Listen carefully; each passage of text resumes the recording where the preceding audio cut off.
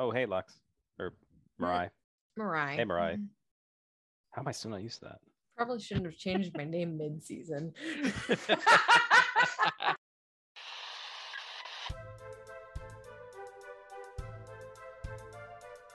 Hey there, all you fine fellows. You're listening to Radio D&D. I'm James Landoff, the Dungeon Master, aka Mr. Mayor. Hi, I'm Stephanie, and I play Mirai. Hi, I'm Mike, and I play Marcus. I'm Casey, and I play B. I'm Ethan, and I play Zephyr. Howdy, my name is Max, and I play Lorien, the Azamar Paladin. Now, roll that recap.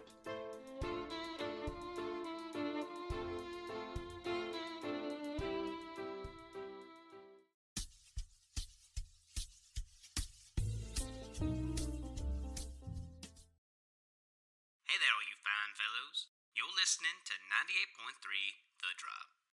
Finding Nicholas situated below the coal with a reality bomb, the Lonely Hearts pressed him for an explanation. Nicholas revealed to the party it was his actions that led to the Demon War, something he has dedicated the remainder of his life to correcting. Should he be successful, everyone could live free of the awful conflict that the Demon King brought. Everyone except Mirai, that was. Her existence was a direct result of his research, and without it, she would never have been brought into this world. That was a reality Zephyr, B, Marcus, and Halo could not accept. However, Nicholas was not about to abandon his chance at redemption either. Activating a glyph at the platform center, Nicholas encased the bomb and himself behind a prismatic dome, leaving his simulacrums to do his dirty work. Officially on their side, Ellie summoned her pet dragon toad Humphrey and offered a ride to Marcus.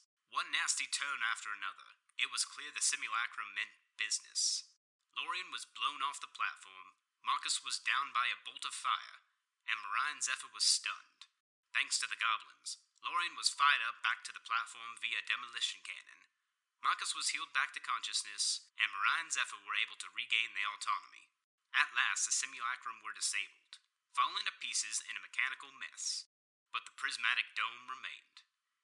Then, Mirai received a message from their friend Balthazar. He expressed his difficulty in catching up to the object, but claimed he had an idea. After regaining their composure, the dome shattered as Nicholas made his wish, casting it into the reality bomb as two spectral hands reached out towards the orb, grabbing it and halting its rotation. Flares of color with images of past events shot from the orb like film reels. The hands began pulling at them, tearing them away and searching for the right one. It was clear the Lonely Hearts needed to act fast. Focusing all of their efforts, the Lonely Hearts attempted to disrupt Nicholas's search. One ribbon after another, they saw his past firsthand. His creation of the Demon King, his murder of his best friend Albertus, his plea to Anubis, and his finding of the Philosopher's Stone. But Nicholas was all alone now, with no one to help him but himself. The Lonely Hearts defeated Nicholas Flamel, ending his ambitions for good. Or so they thought, until B realized the bomb was still active. Acting quickly to dismantle the bomb, it powered down, no longer a threat. Returning from the Chromatic Sea, Balthazar thanked the Lonely Hearts for their help in protecting the heart of the world, and Ellie decided to end her operation. Gathering together to leave, the Lonely Hearts bid farewell to the world's heart, leaving it to sleep in peace. Last time, you guys saved the world. You actually saved the world, like no joke. Though I think it might have been like a hard decision for some of you. You did ultimately decide that Nicholas needed to be stopped, and indeed he was. You guys headed to Ellie's afterward because she mentioned she could set you guys up in her magnificent mansion, and you guys partied very hard. After that, we sort of see your characters over the course of the remainder of the summer. The summer's winding down. College is getting ready to start courses again. And we'll start with Marcus. I guess Marcus, there's a couple of things he'd want to take care of. the first thing would be he wants to make sure that B doesn't have to worry about schooling and her finances related to that. So he would probably go to Scribbles, script, Scribble. was Scribble. He'd go over to Scribble to have him forward a document pretty much saying that B's tuition has been paid in full at the beginning of her freshman year. Oh my god. Sorry, this is not my time. It would definitely be a hefty price to pay, however, not nearly as much as having to pay for, full tuition. So you go to Scribble and make that arrangement, and he will begin forging her documents. Excellent. He would also want to talk with Speechless about kind of restarting the Assassin's Guild with kind of like a new direction of things. I'd say you could probably find her in her usual bar, the Bunker. She's probably at the bar, still like sipping on a drink. You walk in expecting to find her, and she's there. Gives you an up nod as you come in. Marcus would return the up nod and order a couple of fingers of whiskey, and then he'd sit down next to her. So there's a bit of silence. After a moment or two, she'll reach into her pocket and pull out a immovable rod. Of course you would. Oh, Found this in the ruined district. That have something to do with you guys? I may have lost something that's strikingly similar to that one. She hands it to you. Thank you. He looks at it and goes, "Well, I already bought a replacement. Do you want it?" Yeah, I'll take it. And she grabs it back. How's life been treating you? Well, I mean, it's better than where I was. To be fair, anything was better than where you were. Food's a lot better here, actually. I have something I want to talk to you about. What is it? Well, you were a part of the Assassin's Guild, and Klaus was trying to reform it. Since he's no longer able to, I was thinking about pursuing that. Do you want to join me? She squints her eyes. Klaus, he's gone then? Yeah. Takes a sip from her glass. Well, I don't know if you know this, Marcus, but I've never actually killed anyone. Oh, that's good, because I don't expect you to kill anyone. She gives you an inquisitive look. Well, deception is the name of the game. And certain people sometimes need to be killed. Sometimes certain people just need to disappear. It'd be very beneficial for an assassin to have someone of your skill set. She thinks about it. She probably does a deep reevaluation of her life and shrugs.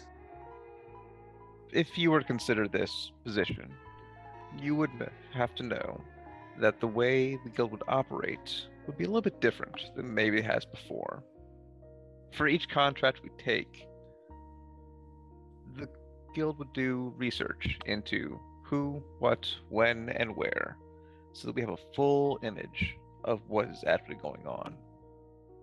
And we would sometimes have to make a judgment call. And that's where you would come in. Yeah, so as when you said it'll be run a little differently, she scoffed and she nods. She's like, well, I appreciate you trying to do better than they did, at least. As long as I don't have to kill anyone. All right. And he would look at her and go, "You don't have to kill anyone you don't want to." Yeah, she smirks. Well, I haven't ever wanted to actually kill anyone before. Have you, Marcus? Wanted to? No. Mostly just by necessity. She nods. Maybe that'll change for me too, but we'll see. Okay. I have a favor to ask of you.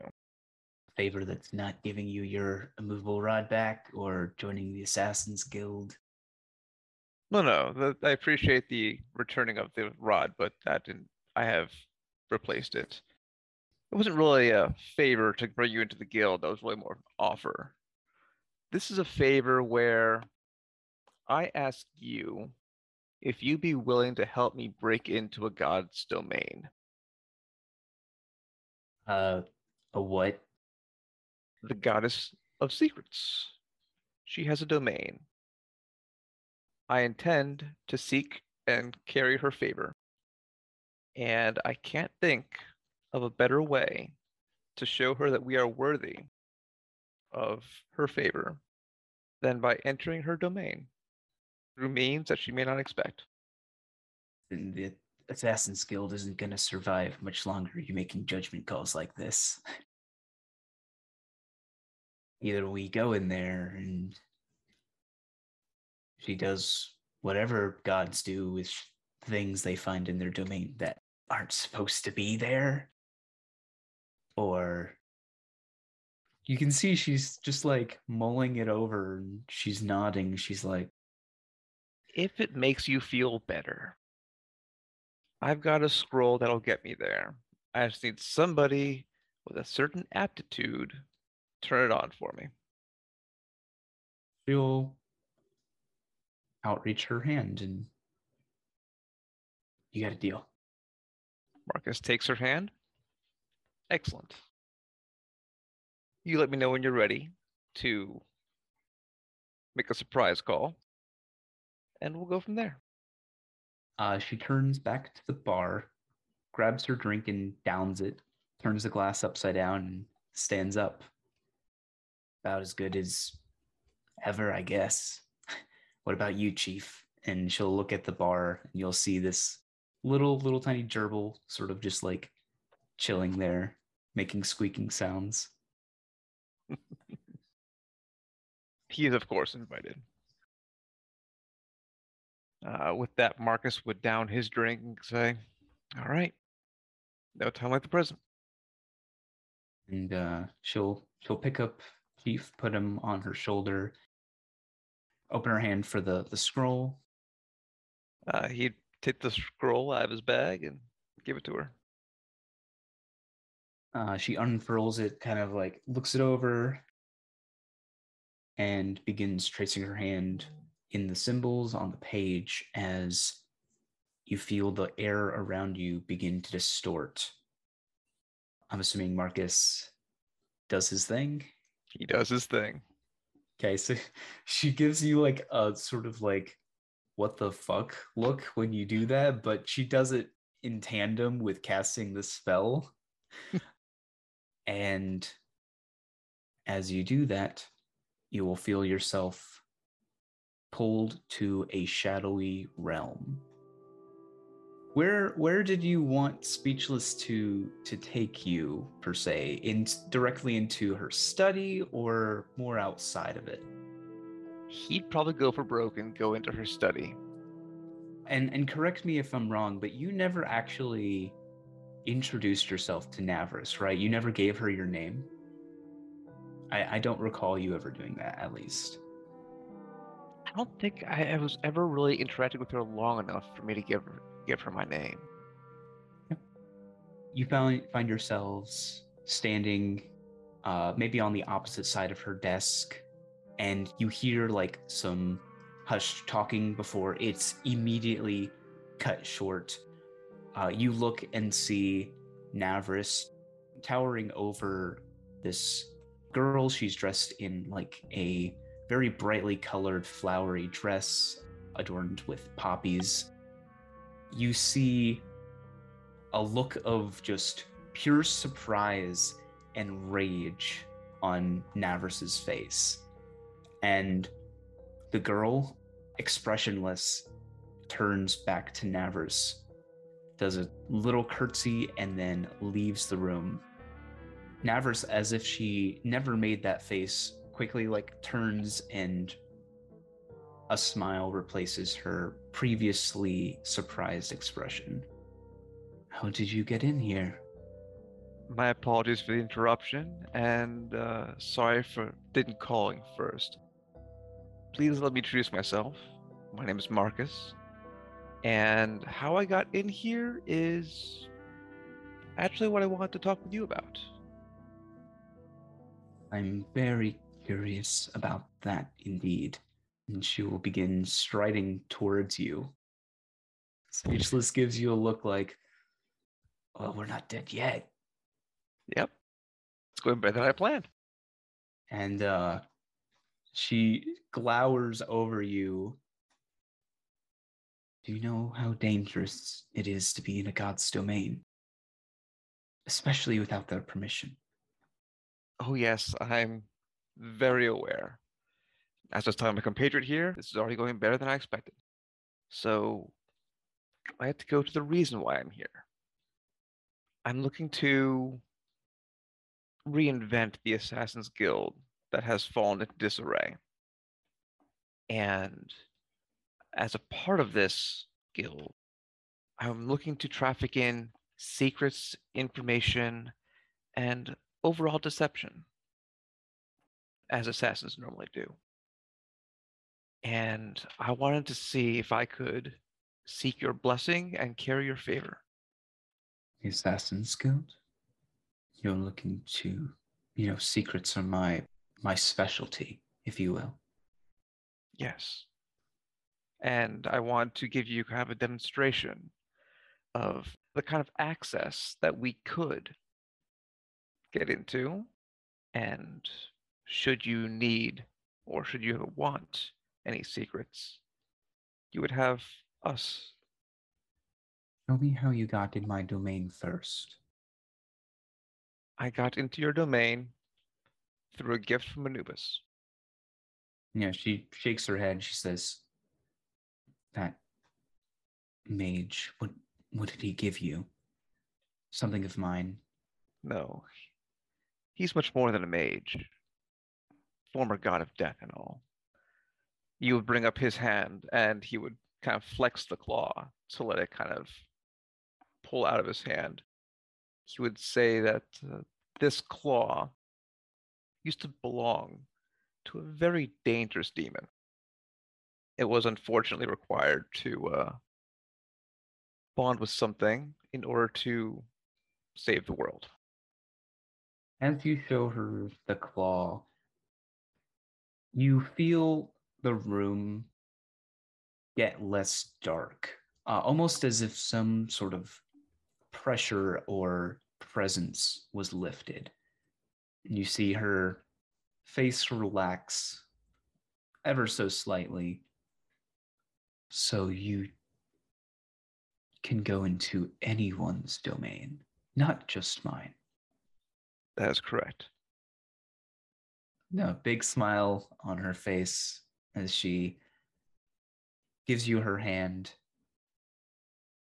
Might I know who I'm working with here? Your name? My name is Marcus. I believe you already know an associate of mine. Correct, but I don't think we've been formally introduced. And she'll look at Speechless, who she's like, you probably know who I am. And she'll look back at you. Well, Marcus, while I don't appreciate you coming in unannounced, it was indeed quite the display. Should you do that again, I will kill you myself, but I think I would like to be your patron of sorts, if you would allow me. I think you could prove very useful to me. And I think you would be a very valuable patron. She nods and says, is there anything else? There is one thing, and this is just a question, nothing beyond it. Our mutual friend. I was going to ask her if she wanted to join me purely on a reconnaissance basis. Would you be okay if I approached her for this purpose? I like my contacts to have a very close network. Then I think this will help us both. You can keep better tabs on me, and you know you've got a man on the inside. Well, you can be assured I will be keeping tabs on you. Oh, I figured that from the moment I stepped into this room. She smiles and will walk back to her desk and say, should you need to get me next time, get in contact with me. My spiders are everywhere. And she'll gesture to the door, like, use the door, please. I will use the door this time. All right. And as you guys walk out, the door will close behind you. A shadowy cloaked figure will approach you and guide you out of the domain. And as they're walking down the halls, Speechless is like, yeah, no, that was good. Totally don't regret that at all. Relax, my dear. You have the power of a god on your side now. Let's just hope it stays that way. I've been on the wrong side of a god too, you know. And the agent will lead you guys back, and you find yourselves once again standing on the streets. You emerge from the shadowy door, and no one seems to notice. Well, if you don't mind, Marcus, I think I'm gonna go grab another drink after that. I think I have one more stop to make, but I'm going to do very much the same thing. That's where she'll depart. Where does Marcus go next? Find a TV. He does want to figure out what's going on with Tim TV. So he'll go back to his apartment. Okay. And he would attempt to conjure Tim TV. Do you still have an outstanding like gold amount with him, or no? Has that all been paid off? I believe I've paid it off by this point. Okay. So he comes up on the screen and he says, Well, hiya, Marcus. You don't owe me any more money. That's true. I don't owe you any more money. And I was gonna ask you a question. The one that you weren't able to answer beforehand. Oh, sure. Yeah. What kind of information can you give me about the previous owner of this gun? And can you tell me how you got it? I think it would be much easier if I showed you. you will feel like the static electricity start to build up on the television screen as he waits for you to allow him to teleport you into it. Oh no. Marcus gets a nearby piece of paper, writes down a quick note that says, "In the TV with Tim. If I've not been heard of in 7 days, please contact Tim." Okay. And I leave that note next to the TV. Is this like The Ring or something? Like, is Marcus gonna crawl out of the fucking Sorry, I had to unmute to say that. I just couldn't help myself. I'll go back into my hole now. That being said, if I can exit through a TV, I'm exiting through Mirai's TV. Yeah. Please don't. Well, who knows what you'll find? That's a fair point. And as you can tell, I'm not entirely against risks at this point. Clearly. Marcus, I can explain. Marcus. What is going on? Jesus Christ. Oh, no. So the screen will begin, if you allow it, begin teleporting you inside. Do you allow it? I do.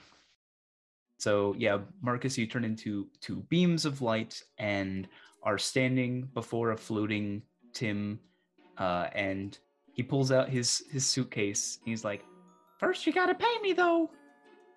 What's the cost? It was indiscriminate. I remember when I gave you the reward from Fiona, she gave you the bonus. That's what that'll cover. All right.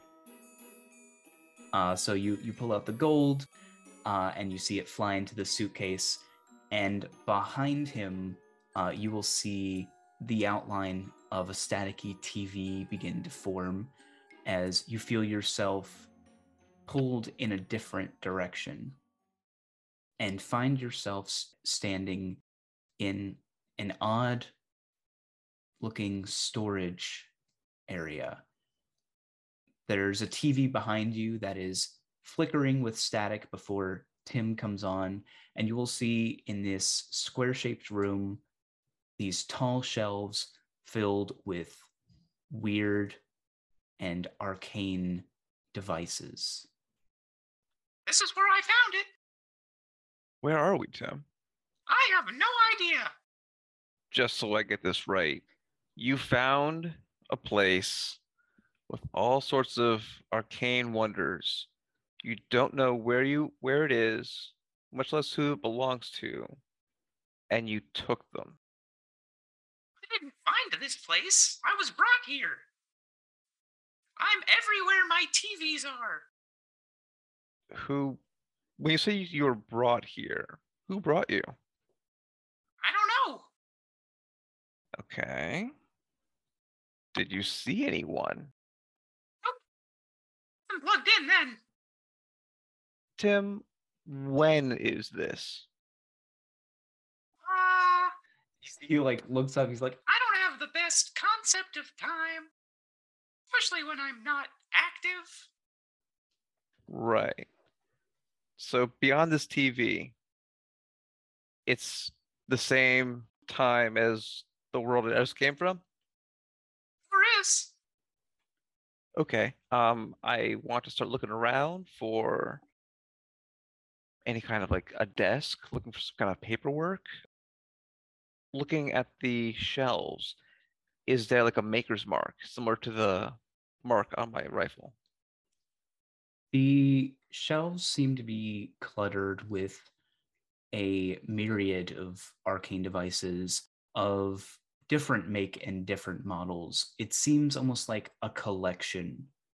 And as you peer over the shelves, you will see a familiar shape of a cube, the arcane configurations that are the heart of Warforged. That sends alarm bells ringing through his head. Mm-hmm. He's going to make sure to be very cautious, and he would look around this room for any kind of indication as to where he might be. If it's somebody's like storage, trying to figure out who it might be. So looking around, you don't even see a door. There are no windows, no skylights, no nothing. Are there any magic circles or? No. Oh. Tim, is this place attached to reality as we know it? He shrugs. God damn As much as you do. I can only see in here. it. Then how'd you get the weapon if you can only see? Well, I can take things out of here. That's where I get most of my supply. You get most of your supply from this room. Sure do.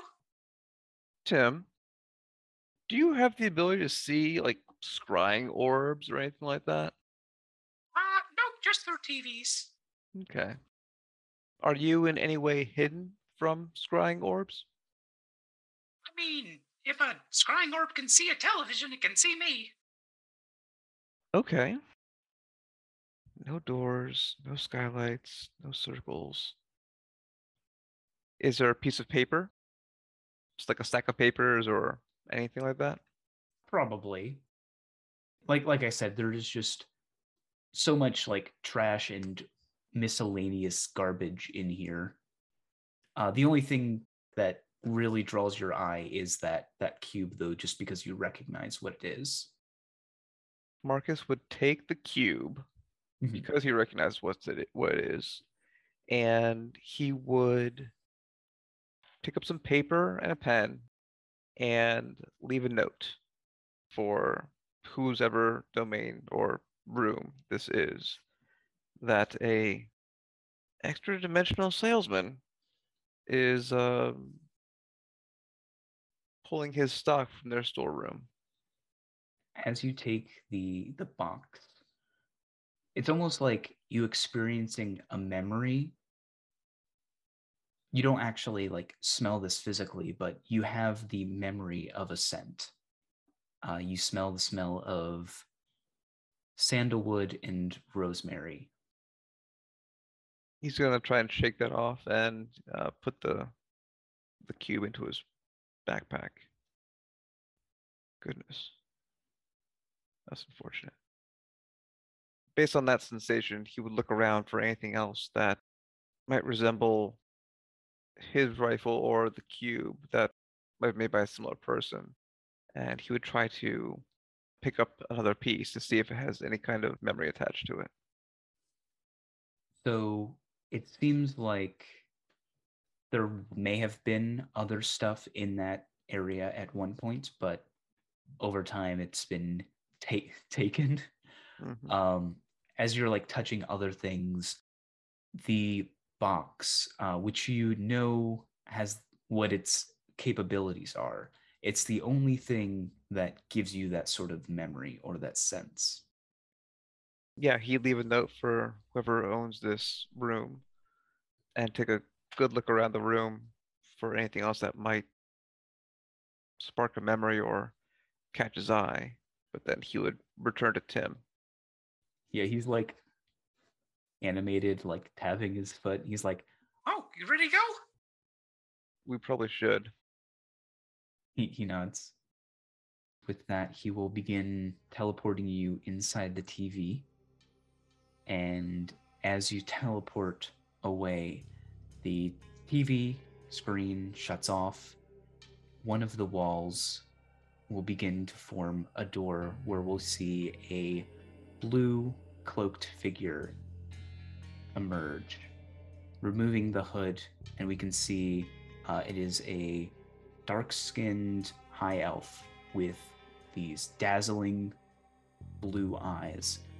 And he kind of just like peers into the room, thinking he sensed or heard something, and then turn around and leave, the door dematerializing as he leaves. So, Marcus, you find yourself back in your apartment. Is there anything else you would like to do? Oh boy. He would like to find B. B, I'm guessing, is probably in her garage getting ready for her finals, or the BattleBot, the finale. So you drive over to Bert's house, and maybe you find B in the garage. Okay. Marcus would drive up and park on the side of the road, slam the door, and then kind of saunter up the driveway. B, you see Marcus park outside and walking towards the garage as you're busy working on Battlebee, making your final preparations. B is blasting Beach Boys.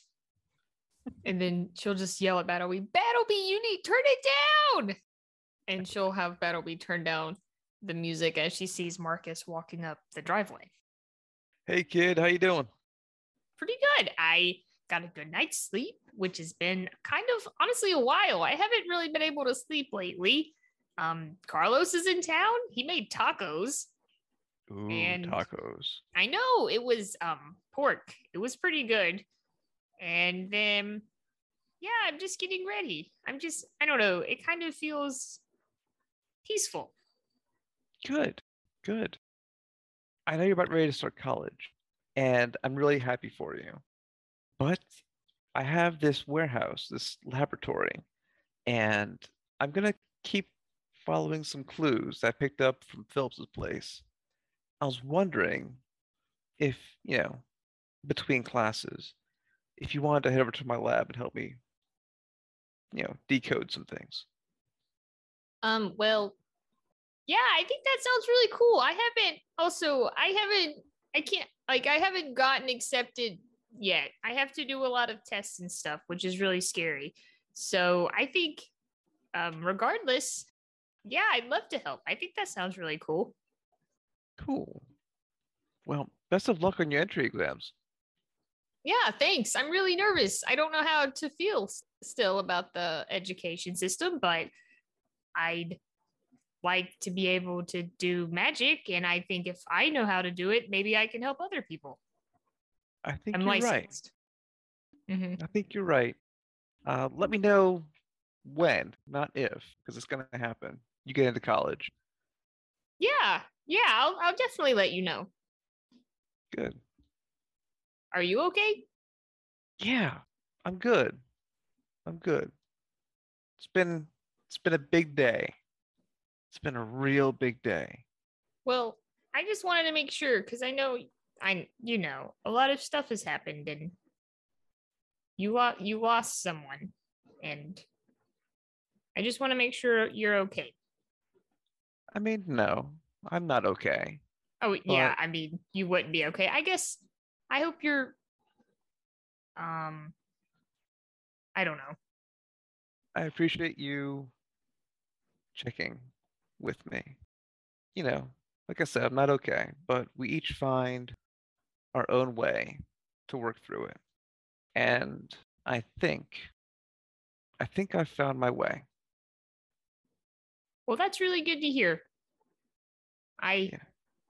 I mean, I'm just a kid, but if you ever need to talk, I've lost someone too, so I kind of understand, but not really, because I Ah. don't remember it. But I'm thinking of you, and I'm glad you found a way.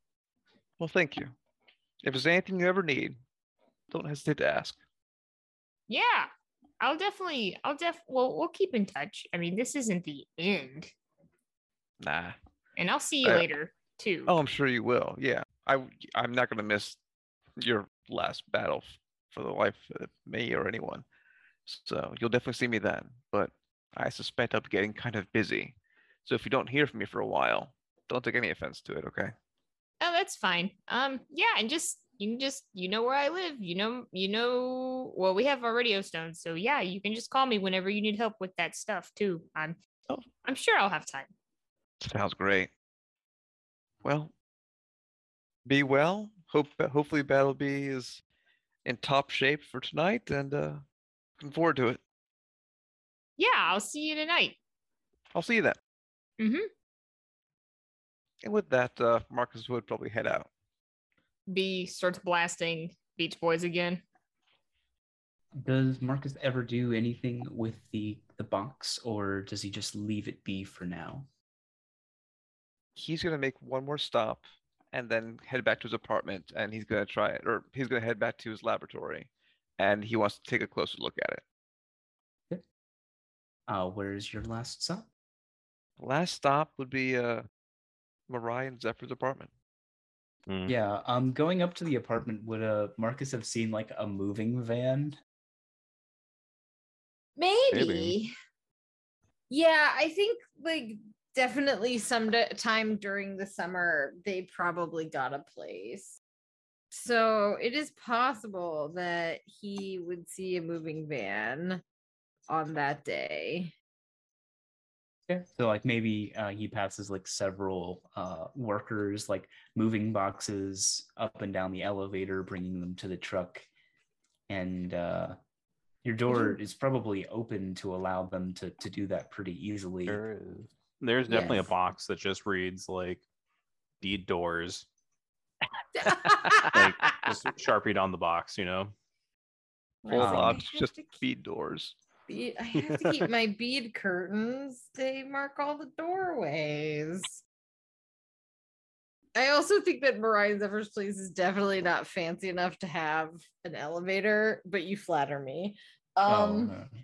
I feel like it's literally like a 2-story kind of. The thing is, it's not a magic elevator like they have in the upper district. Yeah. This is just a bucket with a pulley system. Truly. Mechanical? Gross. I can hear the gears turning. Yeah. Okay. But yeah, Marcus, you find them apartment noticeably sparse. Noticeably less crowded, I'd say. Yeah. Maybe not sparse yet, but noticeably packed up. Wow, you guys move fast. Oh, hey, Marcus. Hey. Oh. How's it going, guys? Good. Going fine. Just Yeah. make yourself that what's left of home. Well, thank you. Sorry for the intrusion, but I actually had to ask Lux a question. I kind of wanted to keep it off the stones, so just want to keep it between us. If that's okay with you. Yeah. Oh. Need some privacy? I just momentarily. Oh yeah, I mean, there's like a back room. Like the bedroom's all packed up, so we could just go back there. I'll just help the boys here. Yep. Cool. All right. Mariah will take him back to the now empty bedroom. No. Hold on. No. What? Mariah, where does the is this like a crystal orb? Where does crystal orbs go?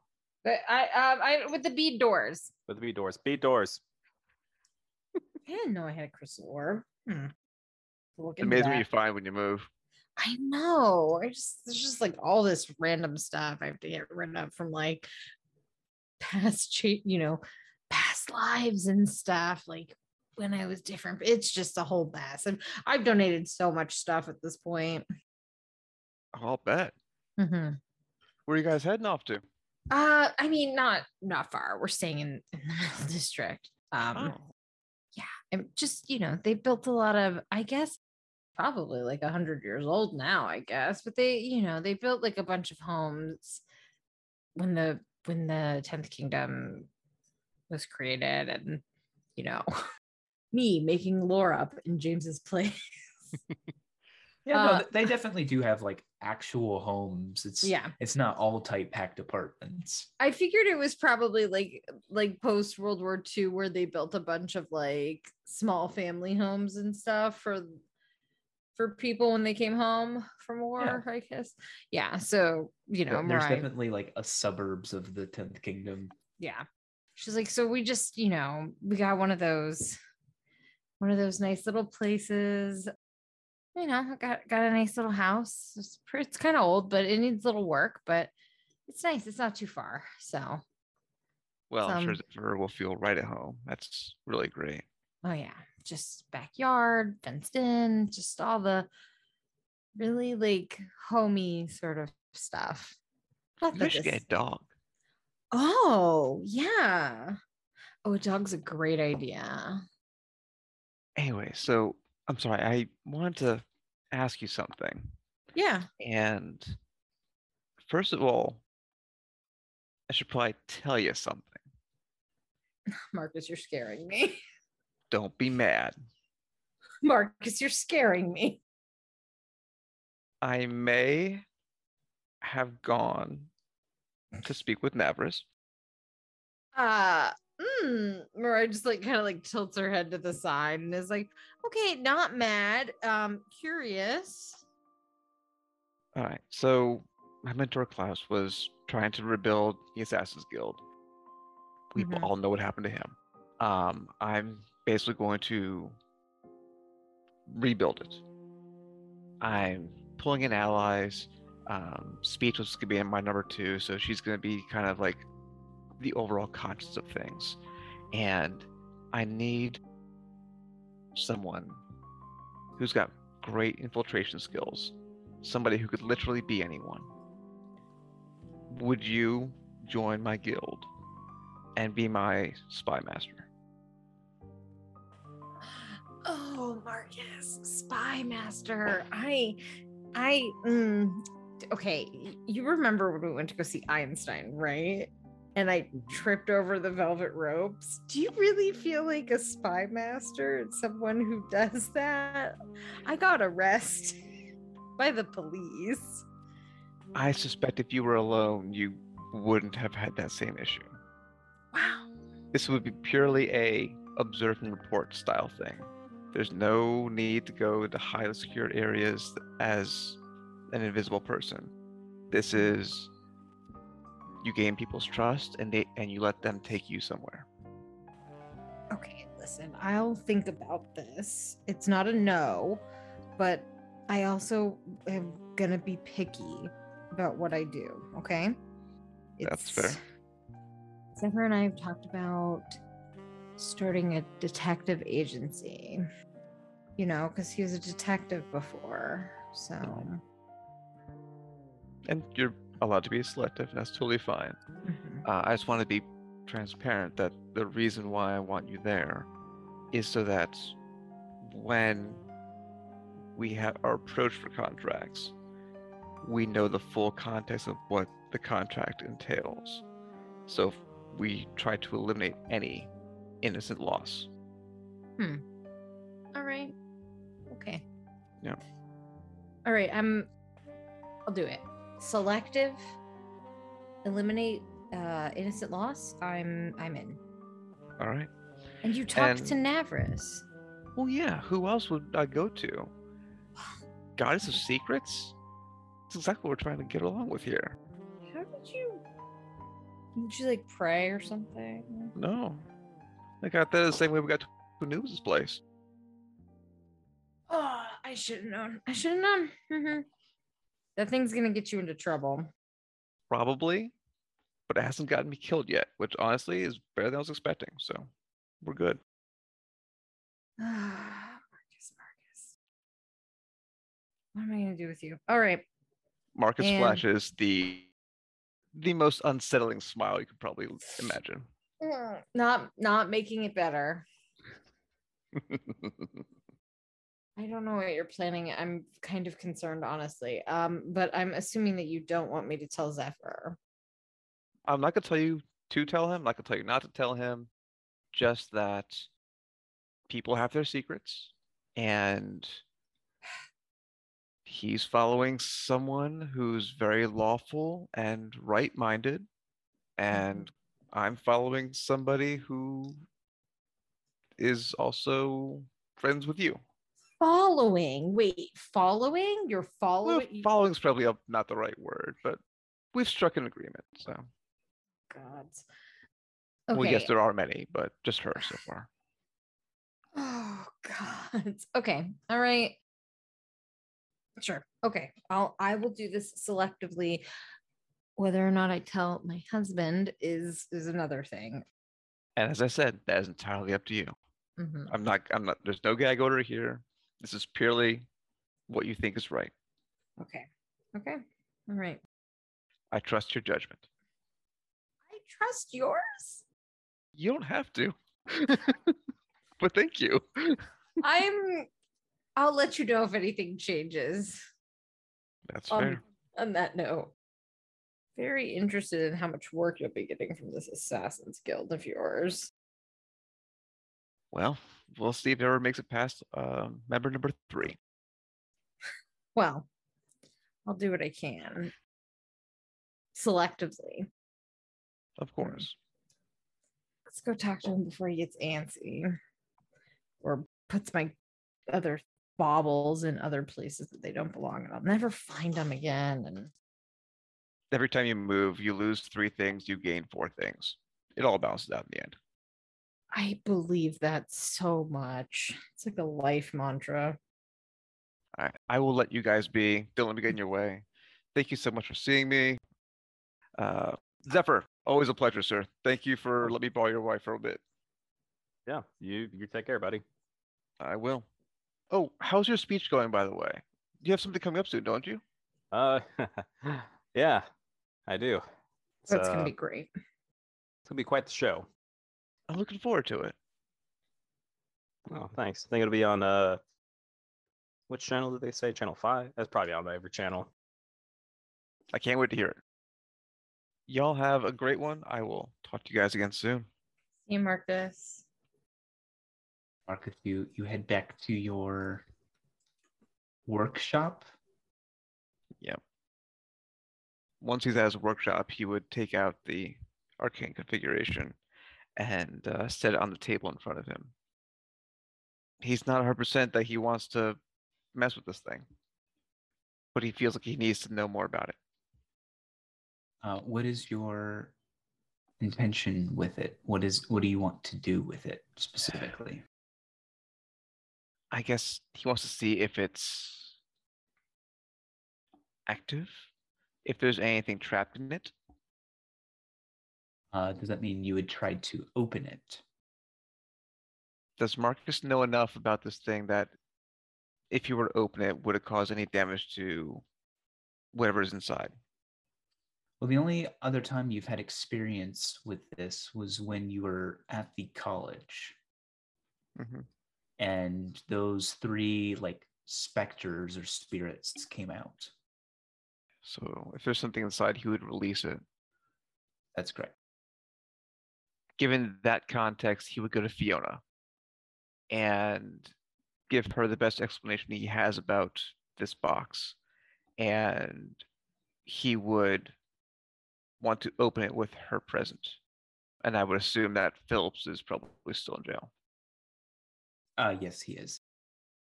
We can say in your workshop you were tinkering with it and you made it easy to open, like with one final thing. That way you don't have to work on it while you're there. Okay, that works. But you know how to easily open this thing now.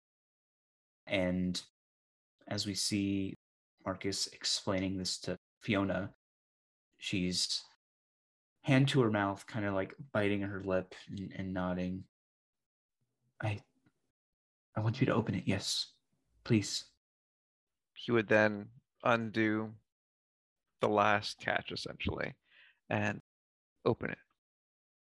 The box irises, and you'll see a thin silver mist leave the box as it goes into the air and dissipates.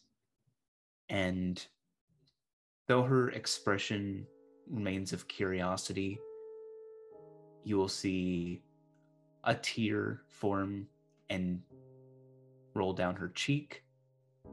She like gives a confused face as she like touches it as if she didn't even notice that she had cried.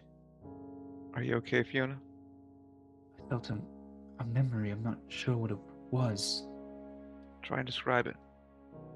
It was like my perfume. I just again her face isn't like sad. It seemed like the tear came out of nowhere. And she just like furrows her brow, and it was familiar though. Can you think of anyone else who might have worn your perfume? She nods. My mother, yes. And you can see like her lips like starts trembling a little bit. Father told me that he tried to bring her back. He wasn't able to. I think this is why he was not able to. So I can now though? I think you can. If she's willing.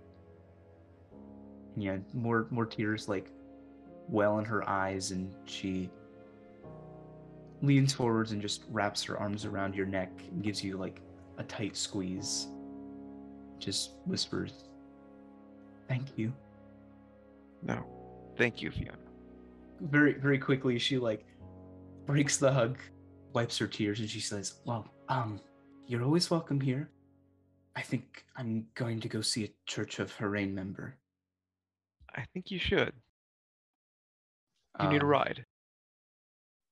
Sure, yes.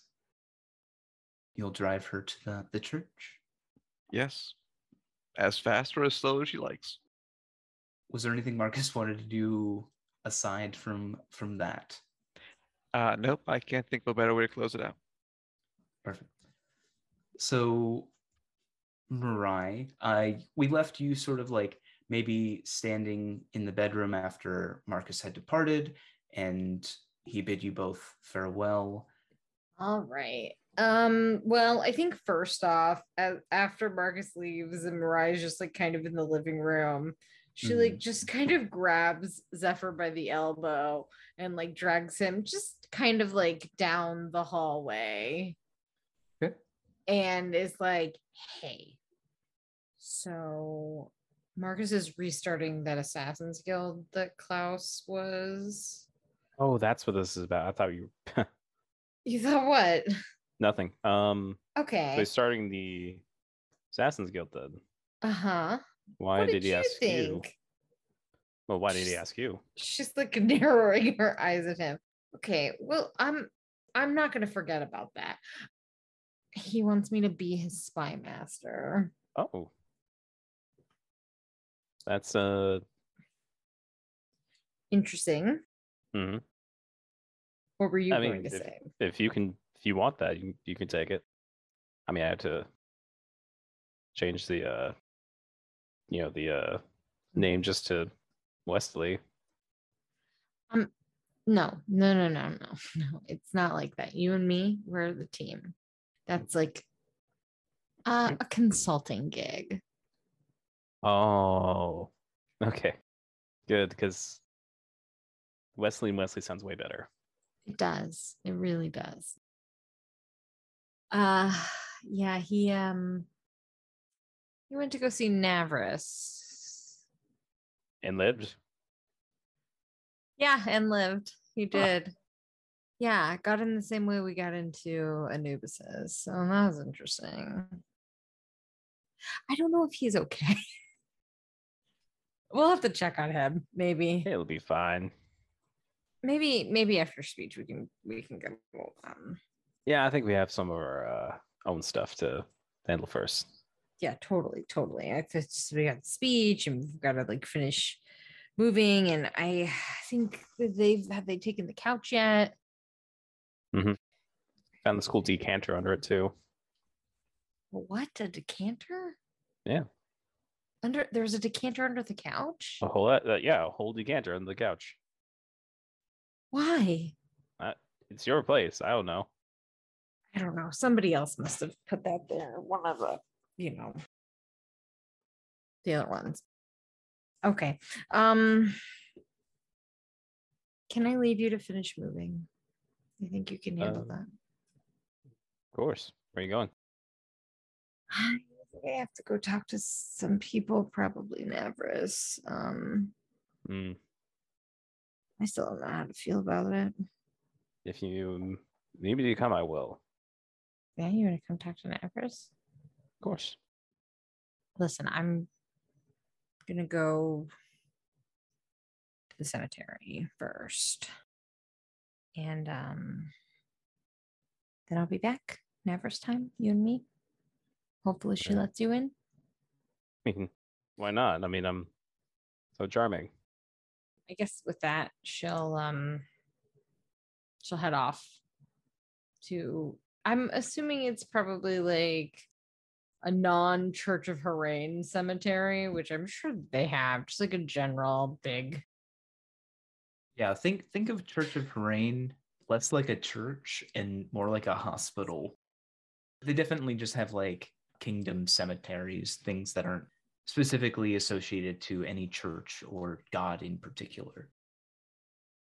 Yeah, she'll she's been over the summer. She went and she like purchased probably like a plot. Not that there's anything to go there, and a headstone. Just a very like little area. Just she bought it for Hugh, and I don't think it's just. God, I'm assuming she knows his last name, but you know what they say about assuming. But I would hope that she would know at least whatever last name he probably gave her. And no birth date, but probably death date for sure. So at least the year. And I think that she probably got a call earlier in the week that said like that it was ready, the headstone. So she's just gonna go and cut the like shearing off of it. Usually they have like they're usually wrapped until the family comes and cuts the shearing off. So yeah, she would go do that. Does the headstone like say anything other than like his name, a date? Like, is it inscribed with anything? It probably just has like a song lyric. Like she's like a rainbow? Yeah, but I feel like that's almost like more pertaining to Mirai than it is pertaining to him. But yeah, he sang that to her. So yeah, I think it's probably got that engraved, and it's just probably like right under a tree. I imagine it's kind of like one of those really old giant trees with in my mind, almost like a magnolia tree. That's my southerner coming out. Just the big sweeping arms and the delicate blossoms. And she just cuts the shearing off, and I think she's brought some flowers. I think she just like take it. She'd kind of like just kneel in front of it, and she'd take off the medallion of thoughts that she had bought from Tim TV. Just kind of sink it a little bit into the earth. So there's nothing left, and there was nothing of him. Just basically this. The only thing that she had that she could really remember him by, besides photos and whatnot. But I think she'd just like put a hand on the little headstone and just say, well, it's not even easy to talk to you when you're gone, is it? But I didn't have enough time to thank you for everything. And I wish I'd been able to realize everything that you were doing, what you were trying to say with your actions. And thank you for giving me the second chance to be free and be alive and be happy and be in love. I'll try to do the best I can with that second chance. She'll just kind of like lean forward and give the headstone a kiss, and then she'll leave.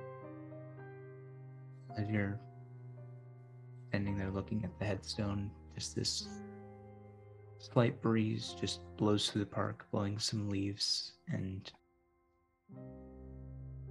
you gather yourself and leave the park. Gather myself is a very I'm fine. That was tough. That hit the worst. It was tough. Oh no, I think Jay's messaging me to see if I'm crying. Oh my god.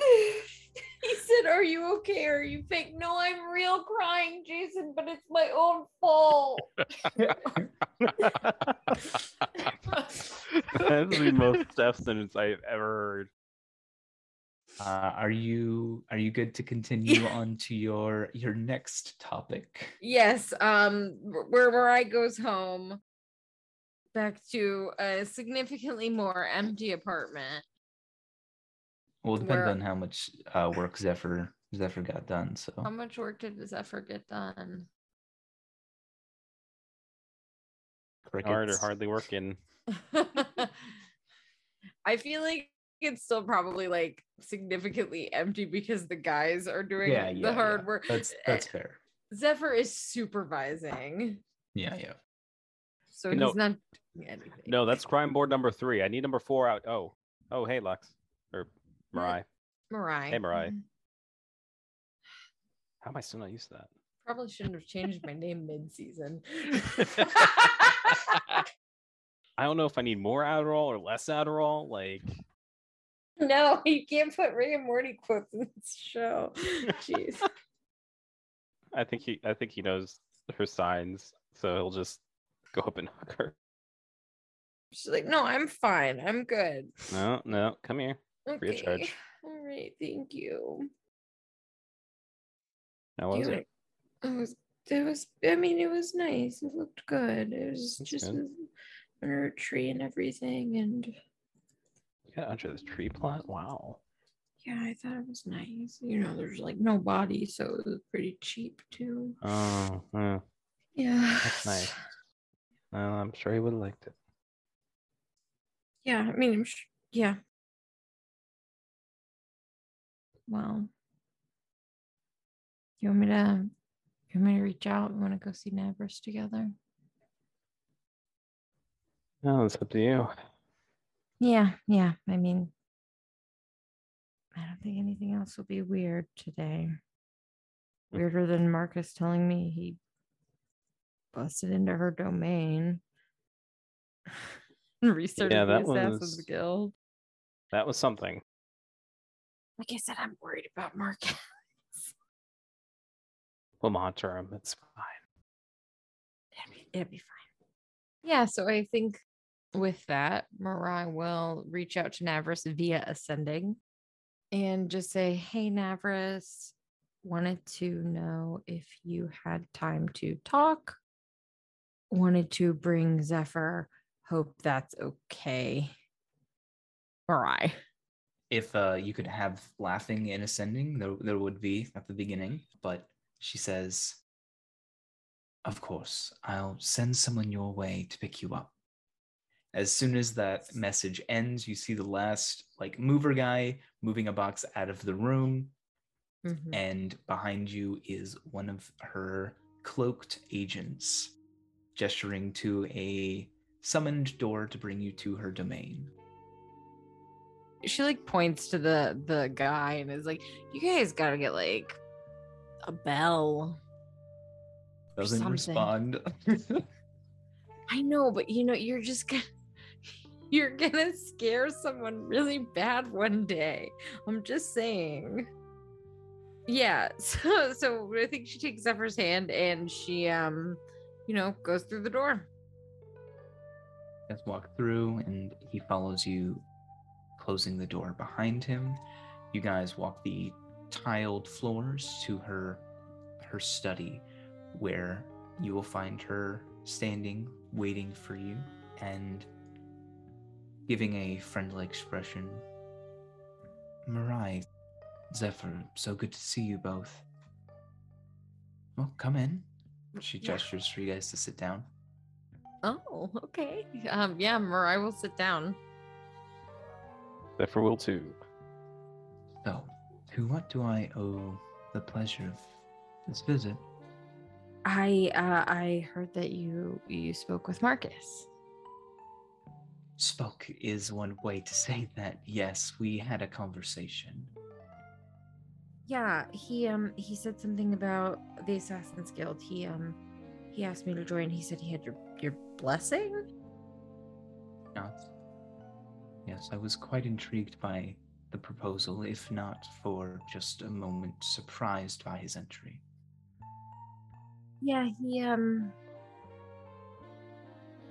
Yeah, he's surprising me too. I don't know if it's necessarily in a good way, but I am surprised. It's not often an insect wanders into a spider's web willingly, mind you. Insect? It's like an analogy. Okay, I get it. Yeah. She nods like, yeah, sure. Mariah is like so skeptical. That really like threw her off, I think. I imagine that she and Zephyr are like sitting in these chairs, like still holding hands, and when Navris like kind of nods, like, yeah, sure, she like squeezes his hand. Yeah, can I do an insight on that? I really want to insight. She's being very, very sarcastic. There's like no insight roll needed. She's for the most part like joking. Okay. Yeah, he'll squeeze back in Morse code. Nothing. Yeah. Yeah, no, Marcus is definitely a unique character. But An interesting skill set, I must admit. Yeah, he's got a gun that shoots on its own too. Very cool.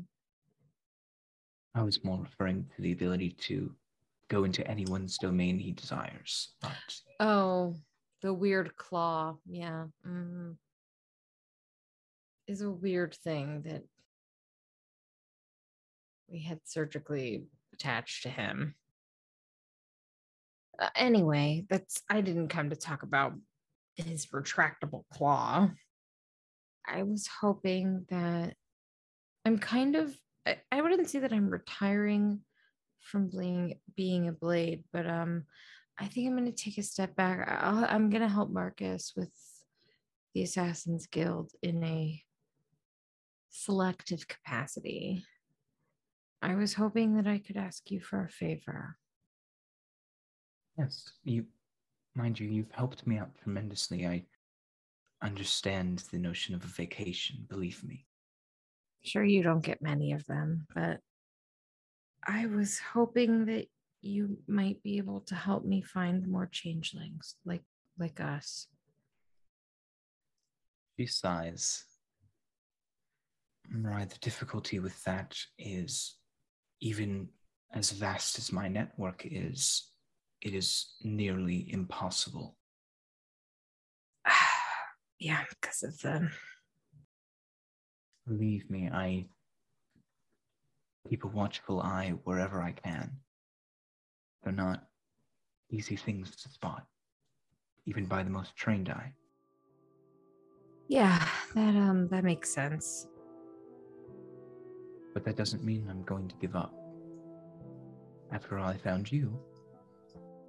It's very true. I'm very grateful that you did. I just think it would be nice if I could find more. That's why I know that you're still gonna look. I don't want them to feel alone. But it's not gonna be easy. The things that are difficult are the most worth doing. Yeah. Maybe I'll think of something. Maybe I can think of a way to figure out if I can find any.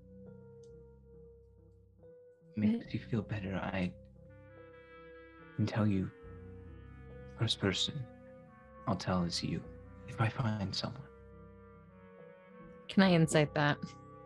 Sure. Don't know if Mirai believes her. I'm here. Could I insight that as well? Sure. Yeah, you both can insight that. Come on, maybe not 20 or something. 16, 15. She's not lying. She's genuinely curious about finding changeling. I mean, that's one of the reasons why she's interested in Mirai, and it looks like part of her thinks it would do you good to find more of your kind, because she knows she's a god, and while she's also a changeling, that does promote some difference, like a different dynamic, right? Mm-hmm. Yeah. Mirai will just nod. She'll feel confident with that. Also, well, okay. I appreciate that. I look forward to it. I know you'll find another one. There's got to be more out there. I can't be the only one.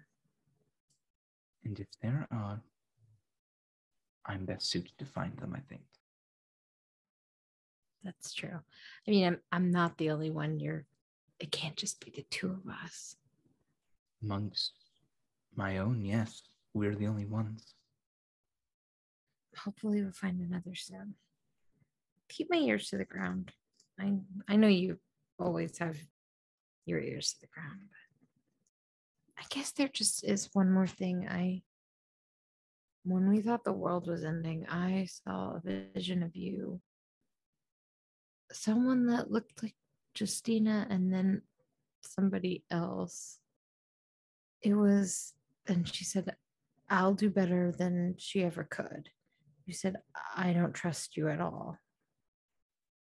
She kind of like sighs and she says, I don't know where you were to divine such information, but what you saw is true.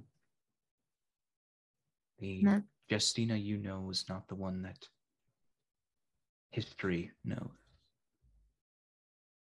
that makes sense. She was my friend once when I thought I could trust her. I guess when you kind of do the sort of stuff we do, it's hard to know who you can trust sometimes. Well, that's it. I don't have anything else, Navras. I just kind of wanted to come and chat, I guess, for a minute and ask you for that favor and ask you about that memory. So, thank you. I know you're so busy. I always have time for you.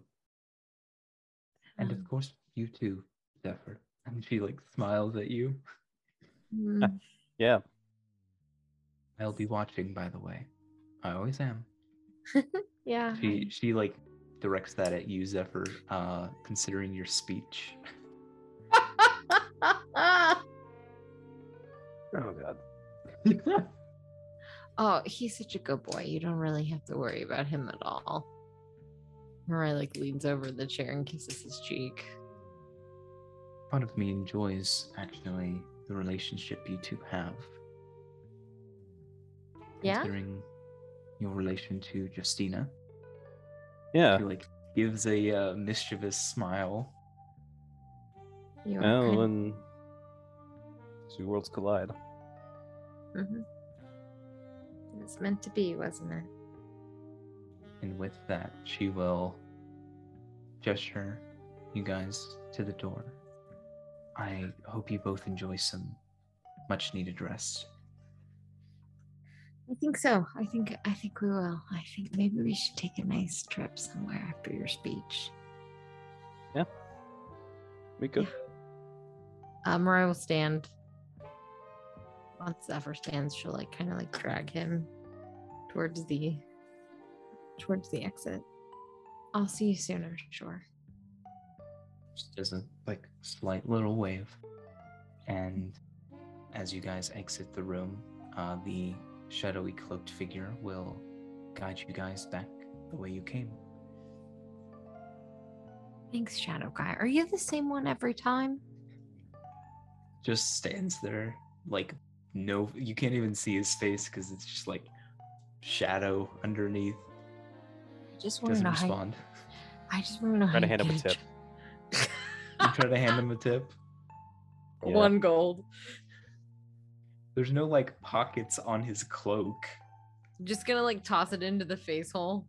Yeah, I'm just gonna flick it at him. Like, if it's in the chest, then whatever. It's like, I just like flick it at him, like at chest height. Does it just bounce off him, or? Yep, he doesn't react. It just hits his chest and falls to the floor. He doesn't even flinch. Oh wow. I heard about these guards. These castle guards, same thing. No expression, don't move. Wild, right? They laugh. No, they don't do anything. I don't know. It was in the story. It must be inspired by these guys. She waves bye to him. Okay, He does not wave back. See you next time. I think we should call him Greg. Rig. He seems like a Greg to me. Greg the Shadow. Yep. Greg the Shadow. But with that, you guys leave her domain. And is there anything else that Mirai would like to do before we move over to Lorien? I don't think so. I think that's all for Mirai. So, Lorien, it is your turn in combat. This is like the slowest combat progression ever. So where do we see Lorien? Is he at the Well- forge with Anubis? Is he like on some hill overlooking the city? I think that is what he'd do. He would, summon his steed in quotes here, Uh-huh. ride off to a, local park or something, because he needs to be in that tranquil space to get his mind to where his grandfather is. Do you recall the first time the first location that you actually spoke with your grandfather? Oh man, that was ages ago. Like in the 10th Kingdom, or Yeah, it was in the 10th Kingdom. is this like a quiz, or do you also No, not it's know? not a quiz. So the first time you spoke to him was immediately after you had fell unconscious, after Praedyth took control, and you were in that magic circle in the underground Colosseum when he reached out to you. Oh yes, that was a while ago. So he would, have a seat up on the hill, nice breeze flowing by. No, close his eyes, a few deep breaths in and out. And then when he opened them again, he would be in that same spot, dressed in all white. There's that door off in the distance that he's still a little curious about, but I think he asked about it the other time. And is Lothric sitting anywhere around? Yeah, you open your eyes, and as you like look towards the door, there is a cobblestone path that leads up to it, and along that path is a small stone bench where Lothric is currently sitting. Lauren would make his way over and gently sit down next to him. He just kind of like smiles. I don't know if I ever properly thanked you, Lorien, for releasing me and setting me free of him. I don't think you really have to. Just, it was the right thing. For you and for everyone. Feel somewhat responsible for everything that's happened. And I can't help but think that if not for me, perhaps you would have done something different, would have been someone different. Well, I'm not sure what I could have done if you weren't there to help me. And I owe it all to you, I think. He shakes his head. I think it's quite the opposite. He just kind of like looks at you, sort of like the spitting image of your dad, who is also a spitting image of him, and I don't think I can apologize enough for what happened, but I think now at least, whatever you choose, it will be your choice. He'll have a soft sigh, look over towards that door again. I think I'll be done for a long time, I think. And I think you should be done too. I know you've been stuck around for longer than you should. I know there are other people waiting for you wherever that door is. I don't want to keep you waiting. Kind of looks up at the door and, well, I had to make sure you didn't get into too much trouble. But you're right. I think I'm ready. And after another moment of silence, he'll turn over and give his grandpa a big hug. I'll let go and sit back. Do you want your sword back too? I don't know if I'll be using it anymore. Certainly don't think I'll have much use for it wherever I'm going. Maybe I'll have it just in case. I hope I won't have to use it anymore. It was nice, not fighting. I think we're both ready to have a nice break. Puts his hand on your shoulder and nods. You've done a lot of good, Lorien. You should know that. You and your friends. I couldn't do without them either. And even though you didn't really meet them, I'm sure that they would have liked to know you better. And with that, he'll stand up, look at the door, and look back at you. Well, would you like to accompany me? And he'll like hold out his arm for you.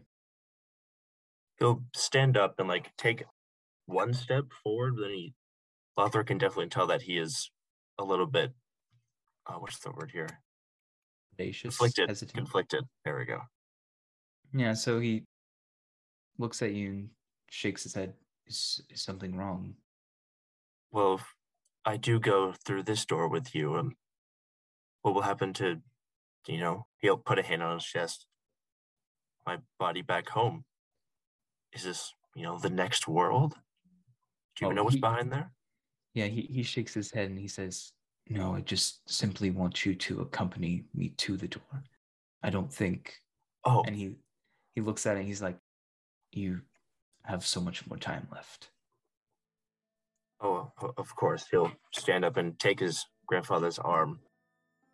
And even though Lorian had no time with him while they were both alive, it definitely feels like they are a real family, even if one of them was a angel soldier who got blown up all those many years ago. Mm-hmm. It's very comforting. They'll make their way towards the door. And as you guys stand before the door, you can feel him. He's like a little nervous, a little hesitant, but there's also resolve on his face. The door will slowly open. This sort of like ethereal white light glowing from it as these motes of golden light drift down from it. The light washing over both of your faces. And he looks at you and says, you're going to do great things, Lorian. I'm sad I won't get to see it, but I'm glad I could at least see you before I went. His bottom lip quivers a little bit. Mm-hmm. I'm sorry, I don't have any tears for you, but I'll do it for you and for everyone. You deserve the right to be a little selfish. He smiles. I think I might have earned that at least. Keep Anubis in line for me. Evangel can't do it on her own. It's one of my skills. Take another deep breath. Face the door. And as he closes his eyes, you will see his body begin to glow that same golden ethereal light.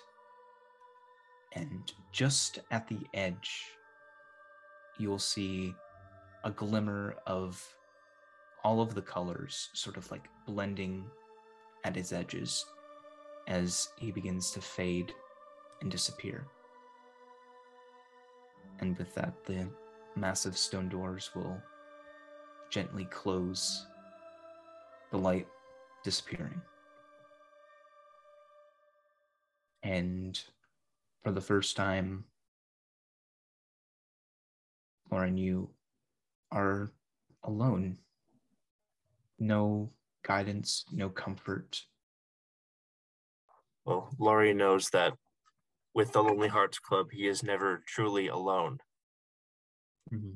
And he'll sit up, just listen to the birds. There's nothing else to block that out. And after a moment, slowly get up, head onto the cycle, and drive on down to the Waffle House, just in case any of his friends are there. Oh. Do you like radio to everyone to like meet up there?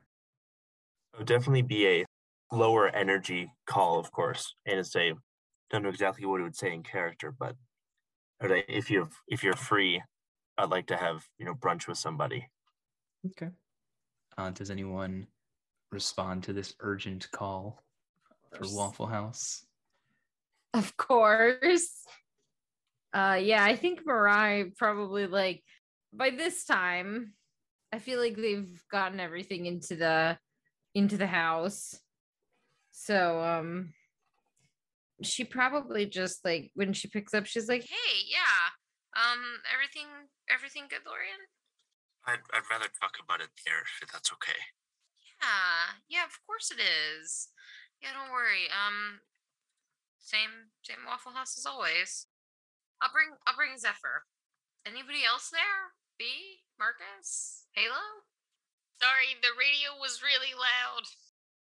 Yep, still here. Yeah, I'm definitely coming. Yep, I'm coming too. All right. See you guys there. I know, I don't have to pick anyone up this time. Wow, this will be so much quicker. See you guys at the Waffle House. So you guys meet up, get your signature booth, and all pile in, ordering your various coffees, eggs, smothered and covered hash browns, All-star breakfast, yeah. baby. pecan waffles, baby. Ooh, I want chocolate. And add waffles. So that's an excellent choice, my friend. Also, do we take the new car? We took the new car. You think Zephyr would let Mirai go anywhere in well, I would say the old car, but I don't even think they had a car before. So you guys are all in Waffle House. So the moment you lay eyes on Lorian, there's definitely something different. That angelic luster is gone. You know, the bright, it's almost like there's that almost a halo around him. Which, I mean, his auras still work, but they're a bit more, softer now. His bright, his golden hair is just more of a light brown, and the golden eyes have faded into more of a light hazel. And he's definitely less energetic just at this moment, sipping on his coffee with 2 creamers and 2 sugars. You get a haircut, son? Oh, is it like touch his ponytail? No, same hair. Looks nice. Looks a little different. Oh, well, it's less angelly now, I think. He'll toy with one of his rings. Oh, what happened with the angel stuff? I mean, I still have all my magic and things, but Grandpa's gone now. He's definitely had his time, and now that we're done, he didn't need to watch over me anymore. So it's just me. Well, really quiet. So I wanted to have everybody talk so I could feel better. Of course, I don't want that to be too selfish of me. are you so concerned about being selfish, Lorian? Well, I'm not really sure. It's not always about me, It shouldn't be. We're a team, aren't we?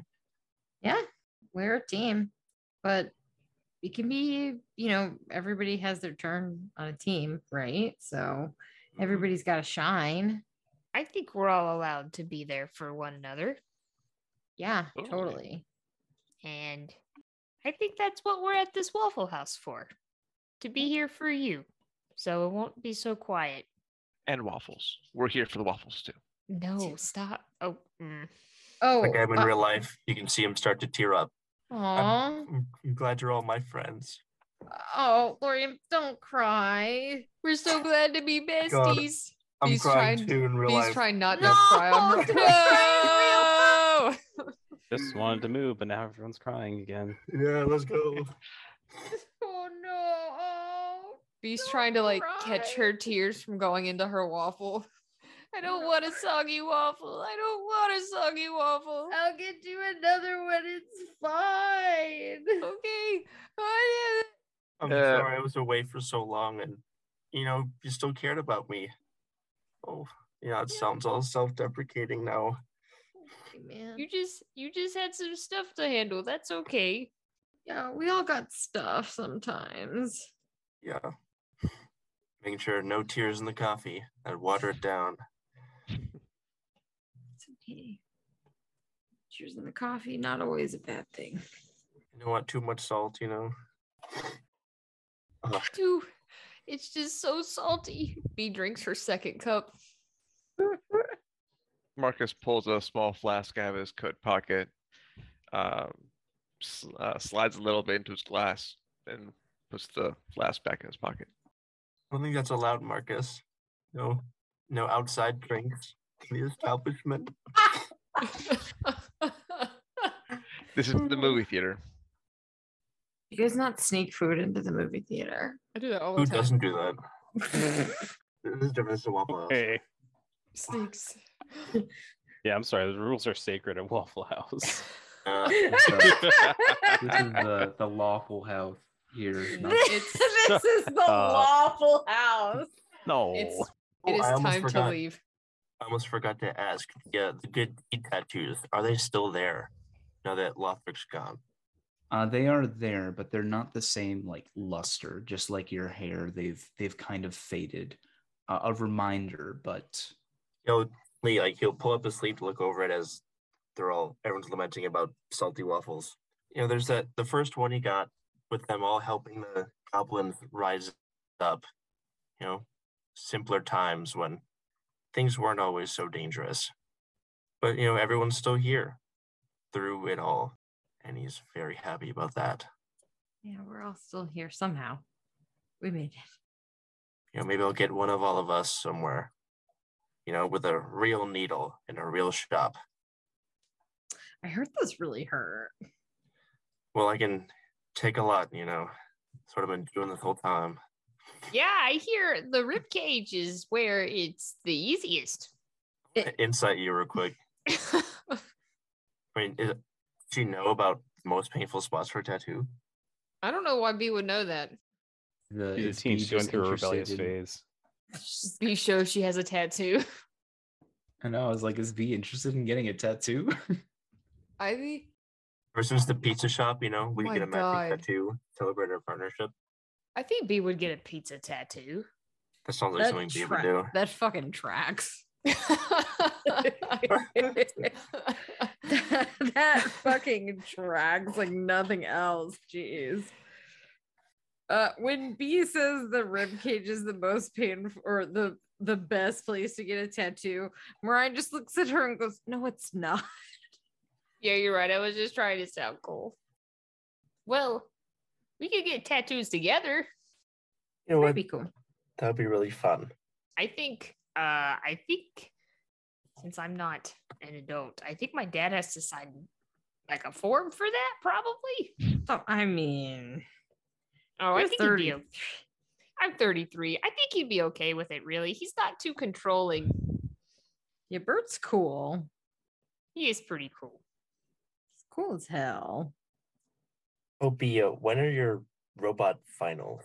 I don't know much about them. Oh, so we're here. B shoves a piece of waffle into her mouth. Okay, so I have jerseys for everyone. Oh my god.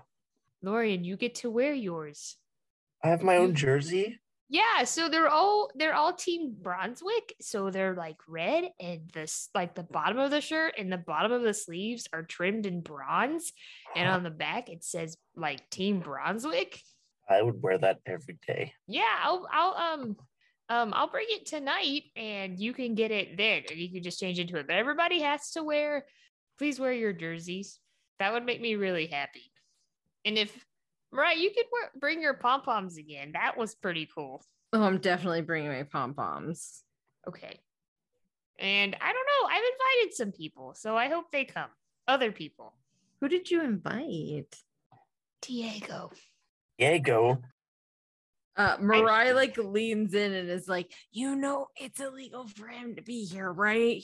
He explicitly told us that. I know. It was more of just I'm thinking of you. You're kind of really annoying, but also it was really fun throwing a Cheeto at your head. So here's an invitation to my final tournament round. I love throwing a Cheeto at your head. Will you please come to my final? Yeah. Okay. That makes sense. I thought it tracked. It sure does. Oh, Beatrice, what are we gonna do with you? So yeah, it's tonight.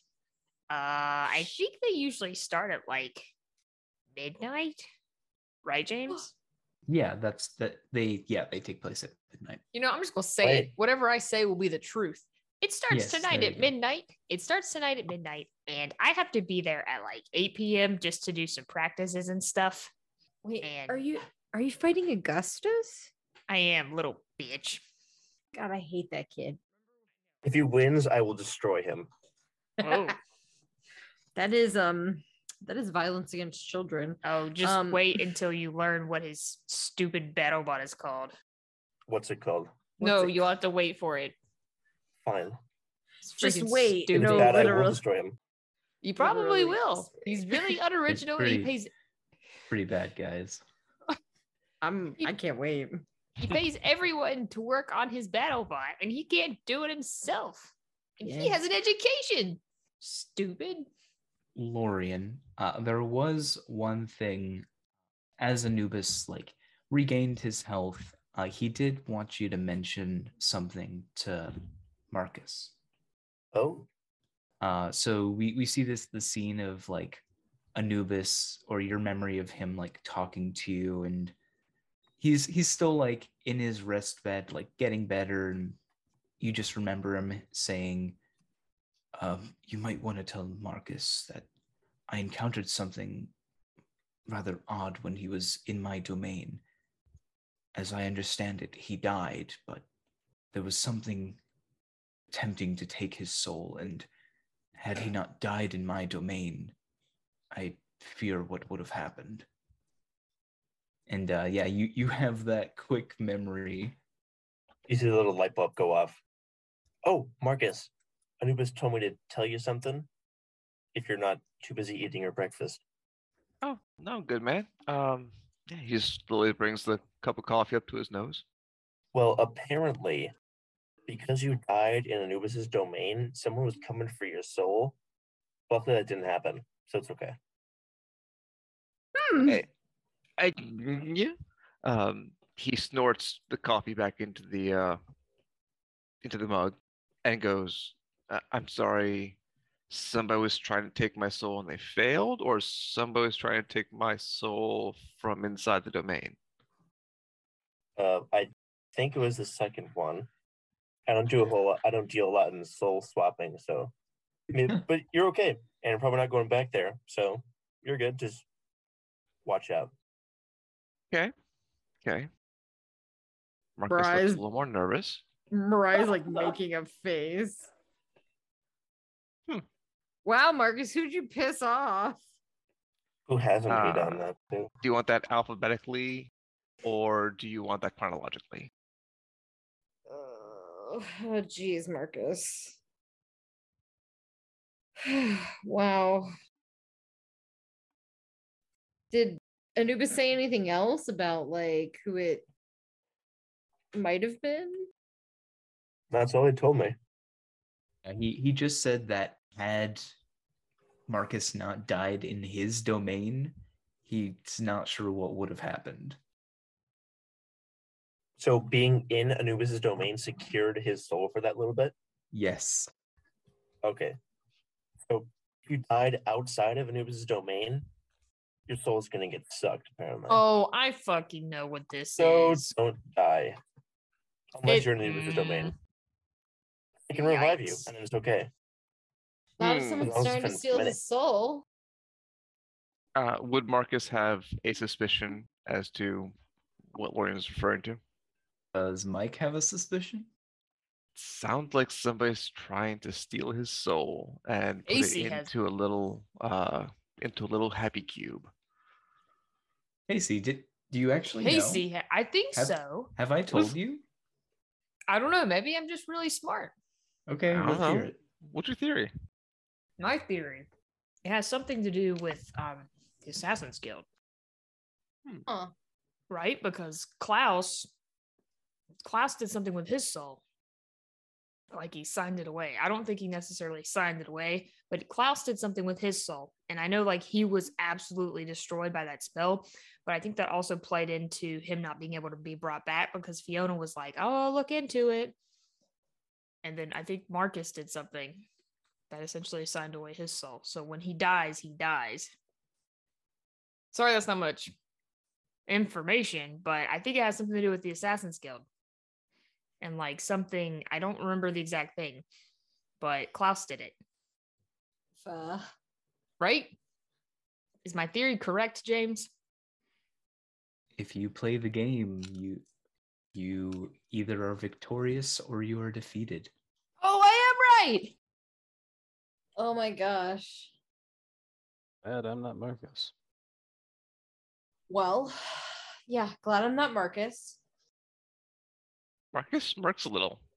Oh my god. Don't Well- smirk. That's the same smirk you had before. I don't like that. Well, I'm glad you're okay. Mariah's It's like an- staring daggers at Marcus. Marcus would make eye contact with Mariah and just take a sip of coffee. This soul thing, Mm-hmm. does it have anything to do with the chess piece? I mean, that's all that was left behind when Klaus died. Yep. You Yes, it better. was. You better tell Mariah, because I got to tell you about things that she'll be outie on. That she's like, wait a minute, hold on. You fucking. I got to use this chess piece, and if I fucking die, I die. And that's all that's left. No, I want to have a kid. Absolutely not. I thought it was funny that that was revealed after he was like, I'll just go to Navris's domain. The worst that'll happen is she'll just kill me. Oh my god. The worst that'll happen is that she'll just kill me and I'll never be alive again. Yep. Wow. Well, Yeah, Marcus will Yikes. definitely share that with you once he figures it out. above board, I had set that rule that when Marcus dies, that's it for him. But then that happened in Anubis's domain. I was like, fuck. Oh wait, he's the god. He's the god of death. Yeah, he can block that. That's fine. so, glad I gave myself an out, says James. Yeah. I'm fine with telling you that. I think it's funny. Jeez, That is really funny. God, I was so worried that like because Klaus just was obliterated and all was left was a chess piece. I was like, what is all gonna be left of Zephyr if he dies? Like a pair of pilot's wings? What am I supposed to do with that shit? Pilot's wings don't pay the bills. The original of that spell is that if a target is dropped to 0 hit points, their head explodes. Oh. Which Yep. I would have Extreme, baby. done a toned down version of that a little bit. That's a little visceral. That's far Jeez. worse. Yeah. In this world, it doesn't do that. It just basically it like kills your brain activity. So you will still like have cardiovascular functions. You're basically just brain dead at that point. What spell is that? I think it's That's Psychic Scream. Scream. That's what it's like. Time flow Mm. illusion. Interesting. Yes, if that had happened, I would definitely not have had that be that visceral. And it could have been Wow. fixed with just a simple regeneration spell too. I was like crying when that happened too, because I was like, Summer's gonna die. We worked so hard, and like fucking Klaus exploded, and Summer's about to explode. I was so upset. We just bought a house. We just got married. I red flagged this. Oh, my death flagged this all the way. Oh God, that was my whole brain the whole time. Oh, Well, man. speaking of Zephyr, when you guys leave Waffle House, Zephyr, maybe you're like gathering your notes together, reading in front of a mirror. You have the press conference today, and they're setting up a location downtown, basically for you to give your speech. The stage is set. There's chairs set out in front, and the scrying orbs, the little Thopter drones that are recording the event and televising it are fluttering about. We see you maybe just about as you're about to go on stage, and one of the MLE officers hands you your pre-approved written speech. Thanks, pal. Yeah, Zephyr's just probably wearing like a suit. Would she have liked to come with him? Oh, she would have been given one of the seats in the audience. Oh, Yeah, okay. Mariah's there. She's there. Mariah, I looks- said Lux, didn't I? Yeah, you did. It's okay. Oh know you my dream. God. I know you dream about her. I know you love her. No, yeah, Mariah would be there. Marriage is based on a lie. Hey, you knew about this before we got married. That's on you. Yeah, Mariah would be there. She'd be wearing like a nice, stunning yellow dress, and yeah, she'd be in the audience waiting. Great. Oh boy. Well, so what exactly have they? Did someone introduce Zephyr?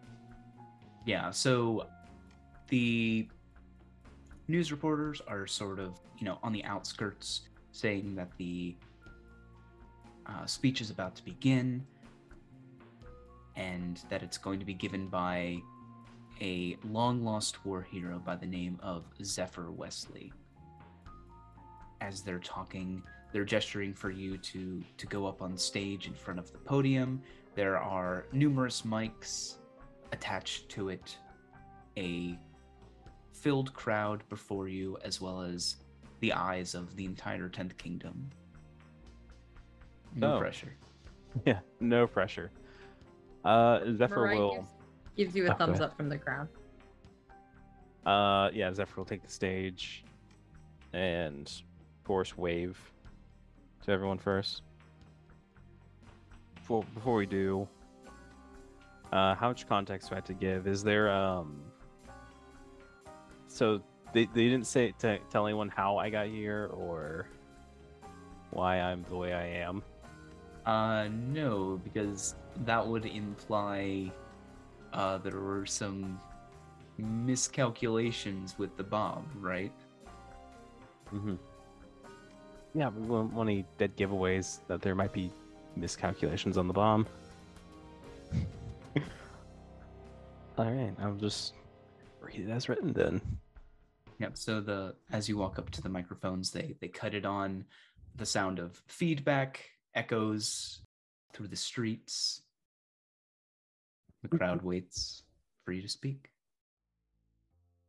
Oh, I have traveled well over 100 years from the past to offer you all my warmest greetings. As I have lived among all of you, this fine generation, I could say with confidence that the people of my time would be proud to see what all you've achieved. Having one kingdom that unites all the kingdoms of the world and their people was only ever something of a distant hope by my time.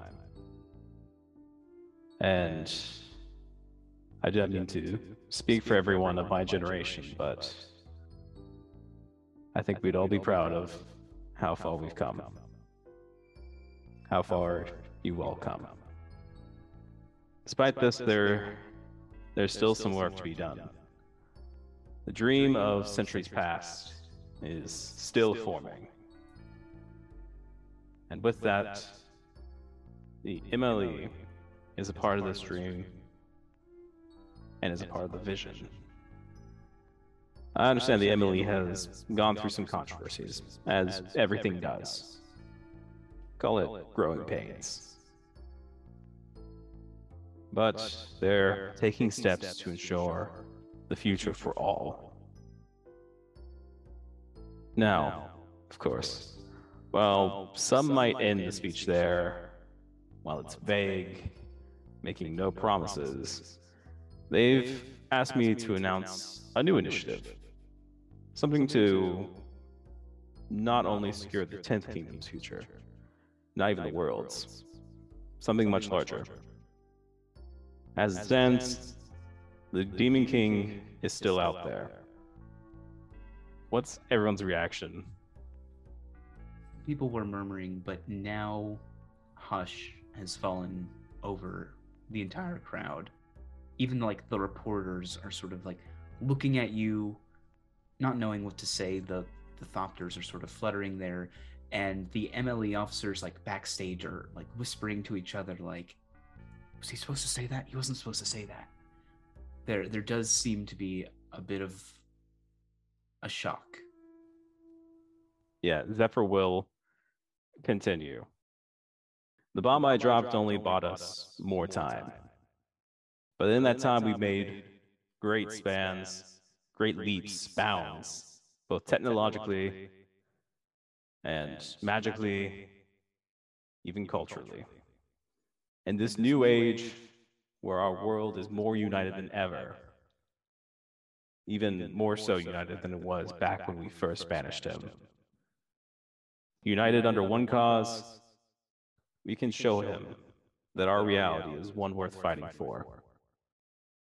We will not bow to his existence. We will not stop until he is fully erased. Until he is only a footnote in our history. Thank you all. And Zephyr will bow out. Mariah's clapping. Yeah, so as Mariah, as you go to clap, just countless reporters start trying to like shove microphones your way.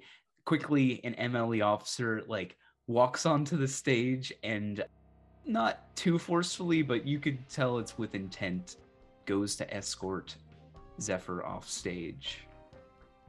Yeah, Mariah like pushes the microphones out of the way. Thanks. Hi. Nice to see everyone. Gotta go. And she'll push through the crowd. The MLE captain on duty right now is just looking at you like I can't believe that happened, but it happened. He just like shakes his head. Zephyr is as smug as a child who got into the cookie jar. Yeah, and he squints at you and he says, Wait, actually, Zephyr is as smug as Casey is after eating more fruit snacks than she was allowed. Right. Sorry. Solid. Continue. That was solid. Very good. Thank you. Yeah, and he just like squints at you. I hope you've realized what you've done. Well, I think I just saved your department's reputation. And I know what this means. You'll probably have to scale back and maybe leave some of the lower districts less... what's the word for it? Repressed. But hey, you're an officer, so you'll be doing good work. Just like how we did. He shakes his head at you. Since you're such the expert on the Demon King, you can expect us to be reaching out to you very soon. Zephyr will just go into his coat pocket and just sharply draw, like a sword, swing, just draw his new business card, freshly printed Wesley & Wesley Detective Agency. He just takes your card. He'll give them hope. That's what the people want. I wouldn't call what you just gave them hope. You may have been a hero in your time, but I'm starting to think you would have been best left there. With a bit of a huff, we'll turn from you and walk away. Mariah arrive at that time and hear that. Sure. Yeah. Oh yeah, she's looking at this guy and it's like, fucking leave, dude. I was already walking this way. No, you weren't. You ran right into me. It's okay. Calm down. Calm down, Mariah. You're ready to fucking down, drop. girl. Down. No, I'm not gonna let him talk to you like that. He's just mad now. Everyone He'll go wanted over. to talk to you though.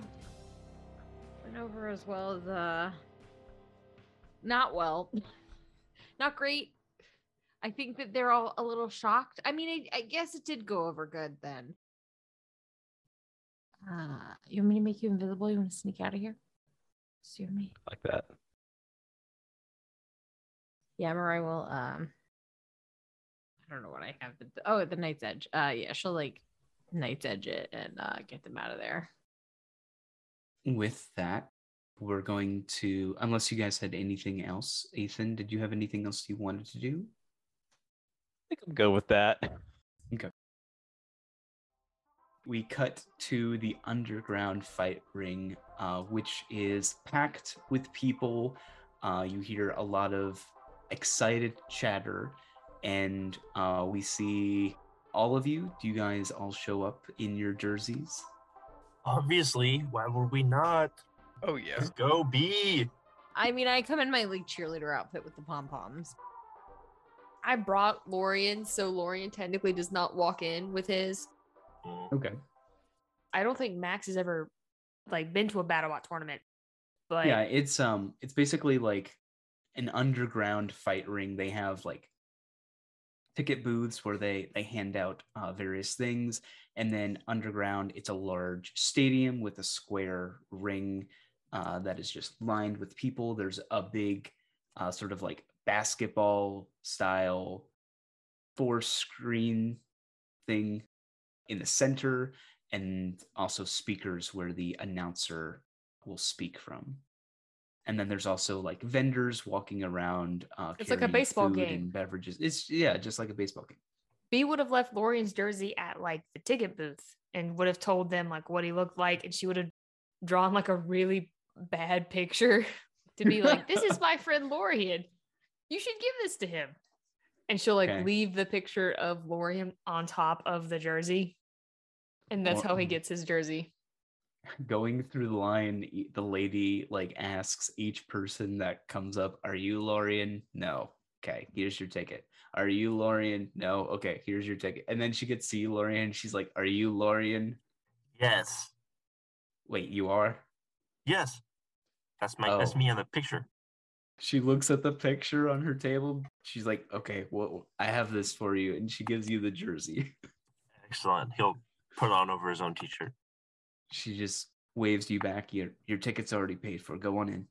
Woohoo!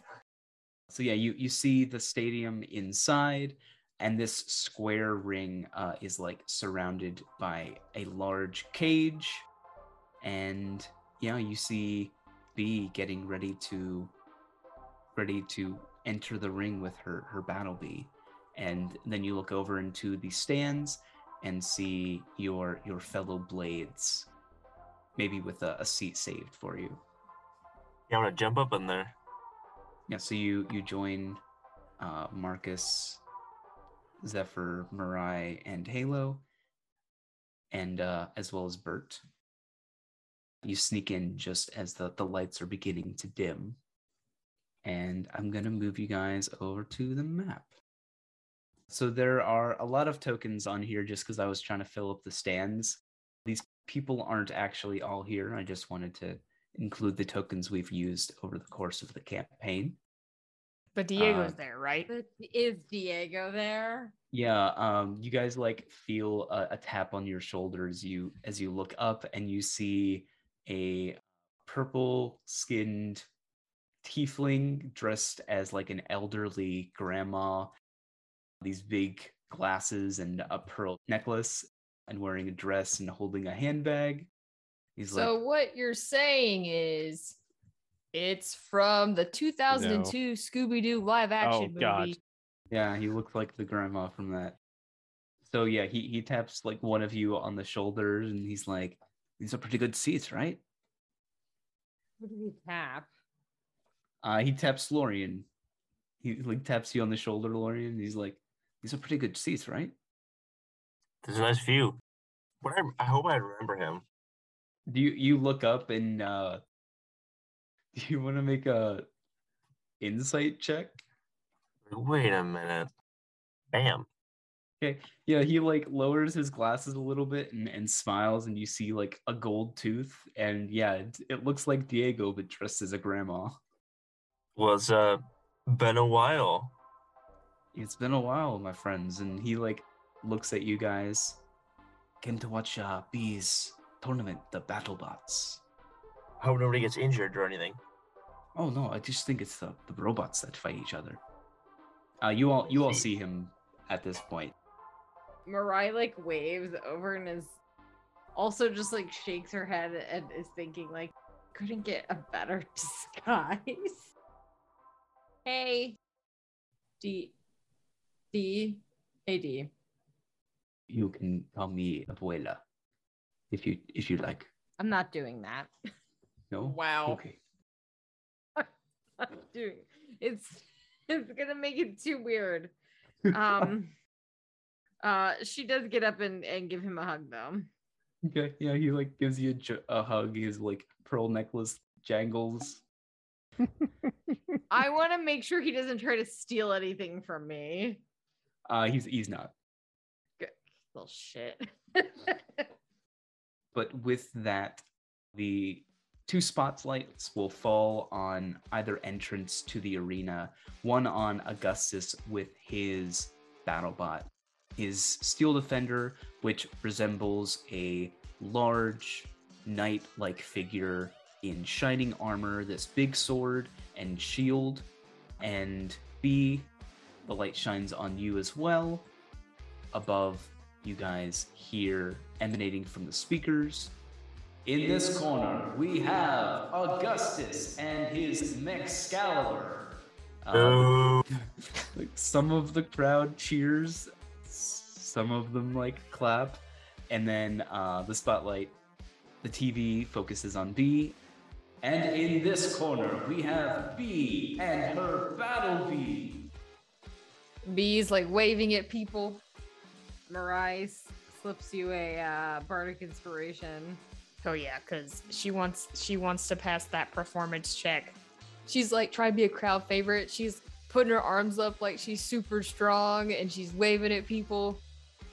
I'm dead, B. The announcer says, "Let's find out where they're fighting." The screen will rotate through a bunch of arenas and land on one with 2 elevated pillars, and it says, "Looks like it's pillars." And you'll see the stage begin to move up and down in various parts. The steel cage begins to lower your Battle Bee and Excalibur into the arena. And if you would, Casey, select Battle Bee and roll initiative. Rolling Let's initiative. go, B. Destroy this stupid imbecile. Yeah, look at Excalibur that. gets a 6. I got a Pointing. 3. Oh no!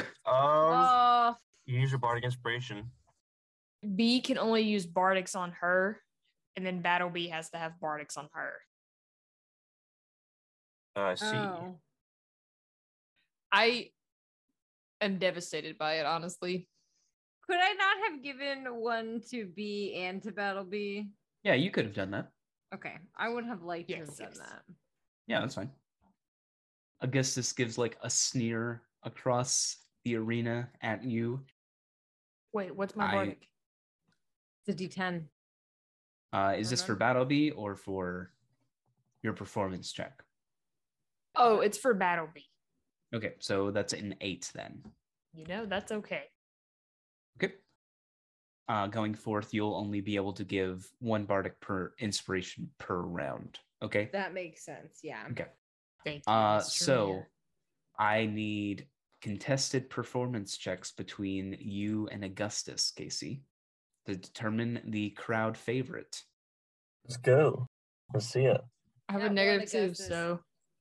Oh my god. Oh my god. I got a nat That's 20, nat so that's an 18. 20. B does a fucking backflip. Woo! Let's fucking go. Do you want to use your bardic or no? No, I think I won't this time. I feel like I'm gonna regret this. You get the Oh, thank God. 15. Oh my god, I was so scared. So he's cheering, yeah, Excalibur, and you're just cheering too loud. Maybe Battle Bee does some spinning and breakdancing on the floor. Yeah, and then B does a backflip, and then she yells, "Your name for your Steel Defender is really lame. I'm really sorry to tell you that." Wait, B does a backflip? Yes. It's a I need to performance see an check. acrobatics check for that, please. Shit. Good thing you saved that bardic A 15. inspiration. Okay. You don't do a perfect backflip. You go to do it and you fall on your stomach, but then you transition it into the worm, and everyone thinks it was totally planned. That's amazing. 100% totally planned. She has the air knocked out of her. All right. So this time, this is sudden death round. So your battle bot drops, and that's it. There's no chance for them to get back up. At the beginning of each round, your performance check determines the crowd favorite. The crowd favorite can give their construct advantage on 1 attack roll, saving throw, or an ability check of their choice. Oh, wow. Yep. B, it is Battlebee's turn first. What would you like to have her do? Oh, I forgot to change. I forgot to change the map. So the floor below you will begin to shift. The lighter colored areas are the higher elevation, while the darker are the lowest. Okay. So literally, Excalibur is dropped. Oh, he's dropped? Well, he's like lowered. So I know. this platform is 20 feet, a 20-foot drop, and then this one is also a 20-foot drop from that one. So he's a total of 40 feet below you. Interesting. How many... Sorry, I forgot to mention additional rules for this. You can do a falling attack, transitioning the falling damage into your attack damage if you hit. If you miss, then you suffer that fall damage. Big yikes. How many charges is Thunderstep? That would be 3. Okay, it's just not on my thing. So he's, you said he's 40 feet? Well, he's also horizontally 40 feet away from you. So he's like 40 feet down and 40 feet over. Okay. I'm going to have Battlebee move diagonally onto the nearest platform. Oh yeah, you can totally do that. So 35 feet there. Yes. How does you don't have to worry about accounting falling into your movement because you literally just fall.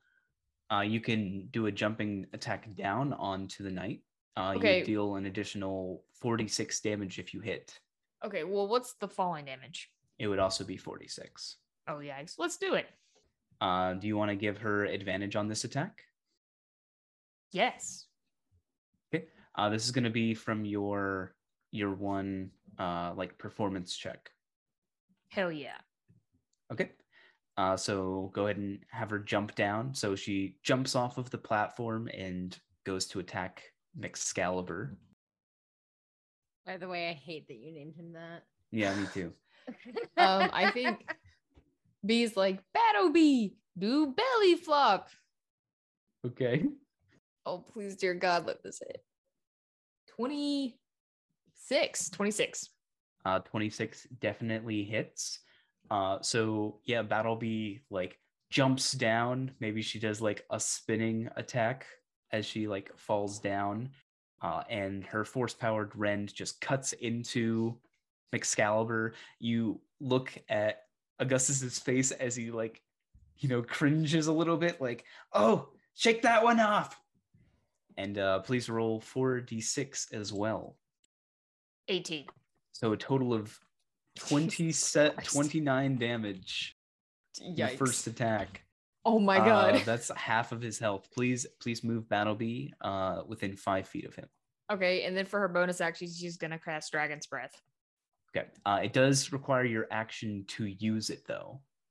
Okay, so I could just... Yeah, you can just cast it. It'd probably be better off waiting until next turn just because he can attack you and make you drop concentration. Yes. Okay. That's the end of my turn. Okay.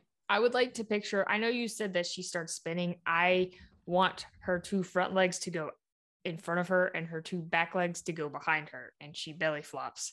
And then she smacks them like a pancake. And then she rolls off and just stands right back up. Sounds good. Excalibur will use his sword to attack you. So actually, he's going to use his reaction to do a hellish rebuke against your damage first. Yikes. I need Battlebee to make a dexterity saving throw. Okay. Ooh, 3. That is a fail, so she will take 16 fire damage. I have a question. What's up? Can we cheat? Like what are you trying to do? In theory, could I have counterspelled? I suppose if you want to. No. I'm good. I'm gonna let B have this on her own, but I just want to have it in my back pocket just in case. Okay. I feel like I'm gonna get kicked out for cheating. What a mom move. Also, I was on the news earlier today, so maybe I shouldn't cheat. Battlebee, she has spring-loaded dodge, right? Yes, but that was a dex save. Oh. So that means she only takes half of that. Oh, okay. So spring-loaded dodge. Dodge out of the way quickly when your defender is subjected to an effect that allows it to make a dex saving throw to. She can only take half damage, and instead takes no damage if succeeded. Wow. Yes. So sweet. Okay, so add 8 back. Okay, Mhm. and then Excalibur's gonna take his attack on you. I'm afraid. 14. He's really big. Battlebee's AC is 17. Oh, okay. I would like to picture it. It's just like Battlebee just kind of puts her arms into her body and kind of rolls and dodges it. Perfect. And that is its turn. Okay. The floor begins to shift. Go ahead and give me another performance check, please. Mariah, you can toss a bardic to either Battlebee or B. I think B still has hers. Yes, I do. I'll toss it to Battlebee then. Okay. A 13. 13. Are you gonna use it? Yes, I am. Okay. 21. Not bad. Pretty good. 17. He's still cheering. He's like, "Come on, Excalibur, you got this." B tries to do a front flip. Give me an acrobatics check. A 10. That's even worse. She just like flops on her back and everyone like gasps, and then you just like give a thumbs up like you're good, and the crowd cheers. They're like, I yes, think she the broke kid. something. Yeah, They're like, only her pride. He's just trying to have fun and possibly break some bones. That would be Battlebee's turn. Holy shit, that was so funny. Okay. What would you say the weight is of Excalibur? Probably over 500 pounds. Okay. How do you determine carrying capacity? Battlebee is not strong enough Okay, to, I see. but she can still do athletics checks to like push him if she wants to. Mm-hmm. Okay. And you said Thunderstep is 3 charges? Yep. Okay. B's gonna be like, Battlebee, cast enlarge. So Battlebee is gonna just get really, really, really big. She will be kind of like hanging off the. Do you want to have her move first? Yeah, I'll have her like just move around the edge.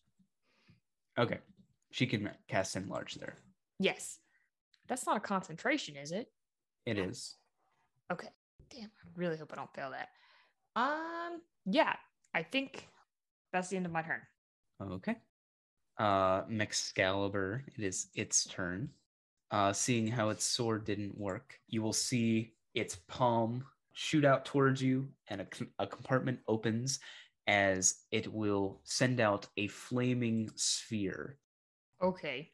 So this flaming sphere begins spinning and rams it into Battlebee.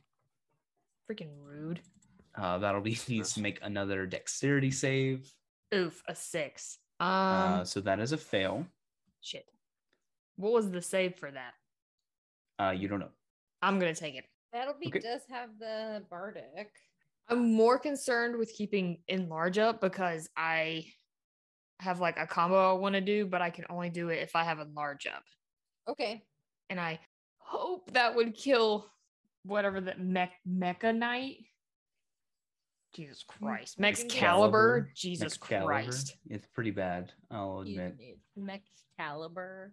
Yes, it's really bad. I understand, guys. Okay, give me that damage. So this is also a dex save, so she takes half. Yes. Battlebee takes 4 damage. And then I got to do a con save. Yes. I'm gonna be so upset if she For fails this Battlebee. con save. Yes. Oh, I'm using my Bardic. Okay. 15. All right. And that is Excalibur's turn. Holy shit, that was so scary. Okay. It's the beginning of the next round. Things are heating up. No. I'll toss Battlebee another Bardic. Okay. I only have 2 left. B, you also used your Bardic for the performance, right? Yes. Okay. A 3. I'll use a luck point though. Yeah, you can use a luck point. I will. get a 0, and Okay. use another luck point and get a 15. Okay. Jesus Christ. Augustus will also make one. And get a 15. That's a roll off. Roll again, Casey. Roll. An 8. 21. Ugh. Wow. What a little Bitch. shit. He's like, you get him! You get him, Excalibur! You got look- this! You look Use your really ugly fireball." when you yell! Shut up, I'm not talking to you! You're spitting everywhere! That is Battlebee's turn. She's starting within 5 feet of the flaming sphere, so I need another dex fuck. save. Okay. A 5. That is another fail. She will take another 3 damage. Okay. And then I gotta do that con save. Yep. A 20. Yep, he's fine. It's time. B like gets really serious and she like tries to look Augustus in the eyes and is like, Battlebee, use Thunder Step. So it's gonna have to make a con save. Excalibur gets a 17. I think Your mine spell might... save DC is 17. Ah, damn. So 3d10 thunder damage. Okay. That's fine. I'll still take that. 25. So 12 damage. Okay. Ugh. And I'm having her move. Can she land up well, on the top? she teleports, right? Using thunder step. Oh, it is a teleport. Yeah. Yeah, you sure do. So I would like for her to be on top of the pillar. Okay. I'm so sad it freaking made that check. Ugh. That was my lead up. Okay. Yep. I think that's maybe the end of my turn.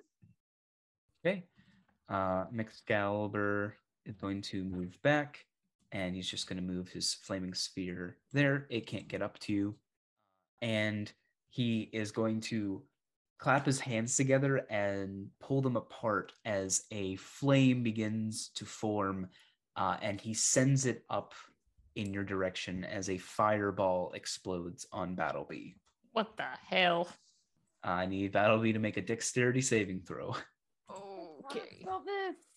I like grab Zephyr's. I imagine she's kind of sitting between Zephyr Ooh. and Marcus and is like, should I So you cannot see Excalibur from your point of view right now. You can only see him on the screens.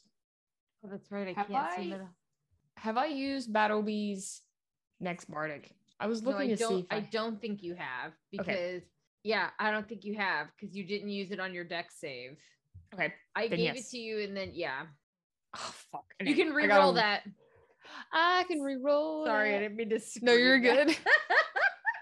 A 6. So 11. Yikes. It's not 11, it's 13. I'm sorry, I can't do math. But 13 is not enough. You'll still take half damage though.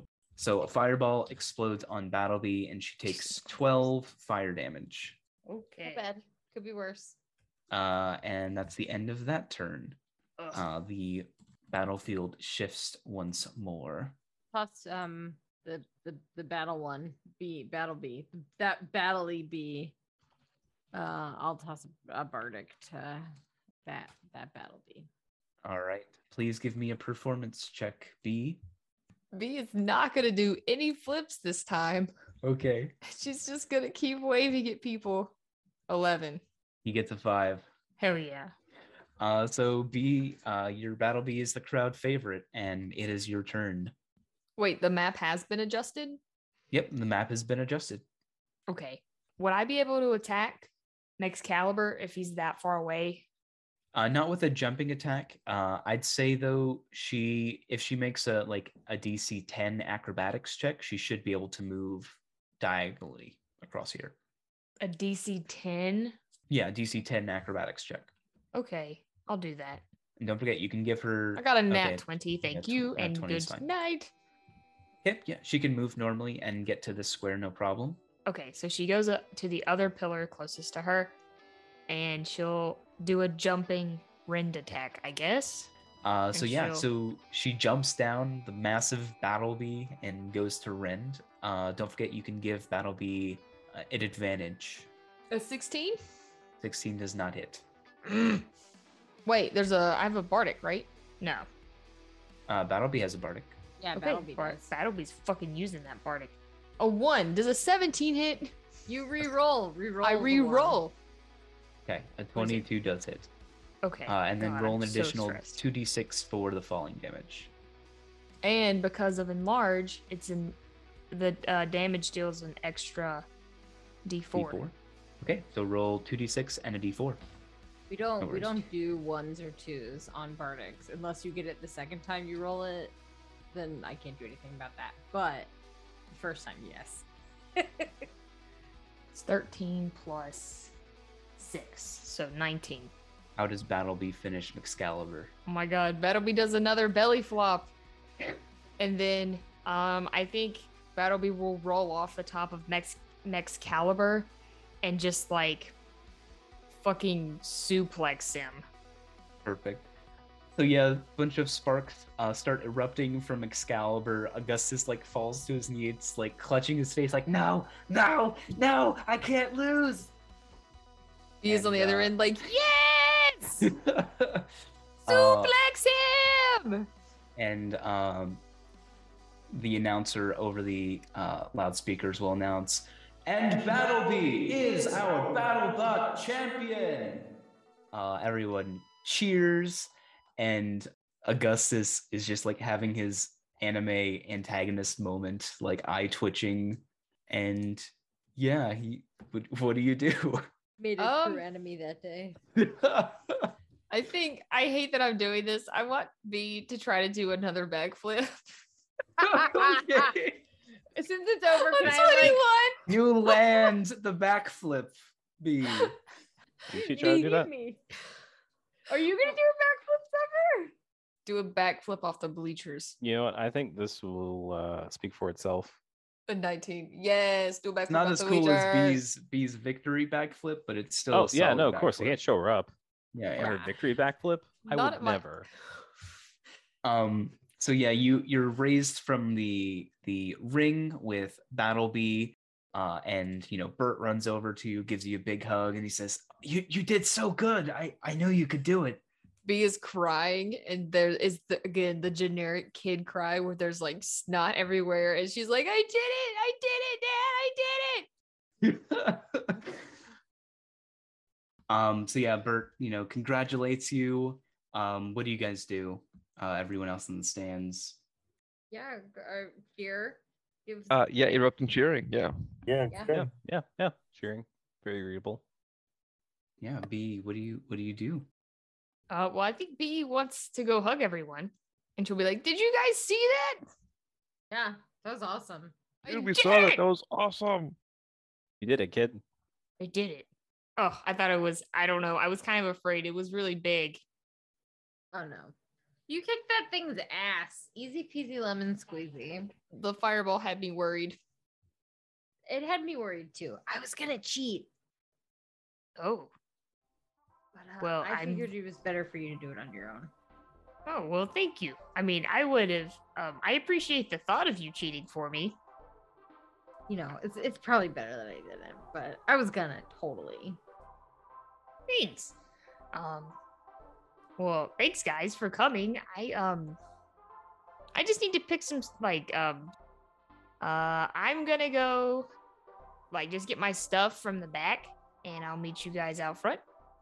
Yeah. Yeah. Sounds like See a you out plan. front. Yeah, and then I was thinking you guys could just come over for a movie. Awesome. I mean, if you guys don't have plans. No, I'm in. I'm good. You, Zephyr? No, I'm peachy. Caused a media storm. Put a lot of weight on the MLE. Yeah, It was good. It was really good. I saw that earlier. Lori, are you okay to come for a movie? Depends on the movie. Psycho. Mm. I mean, if it's Good- on TV. Good choice. I mean, it might not Are be you on sure TV. old enough for those kind of movies? She's 30. 3. Great. Oh yes. All right, let's go watch that movie. Oh yeah, heck yeah. Yeah. So I'll meet you guys out front. I'm just gonna go run in the back and get my stuff and get Battlebee out of the ring.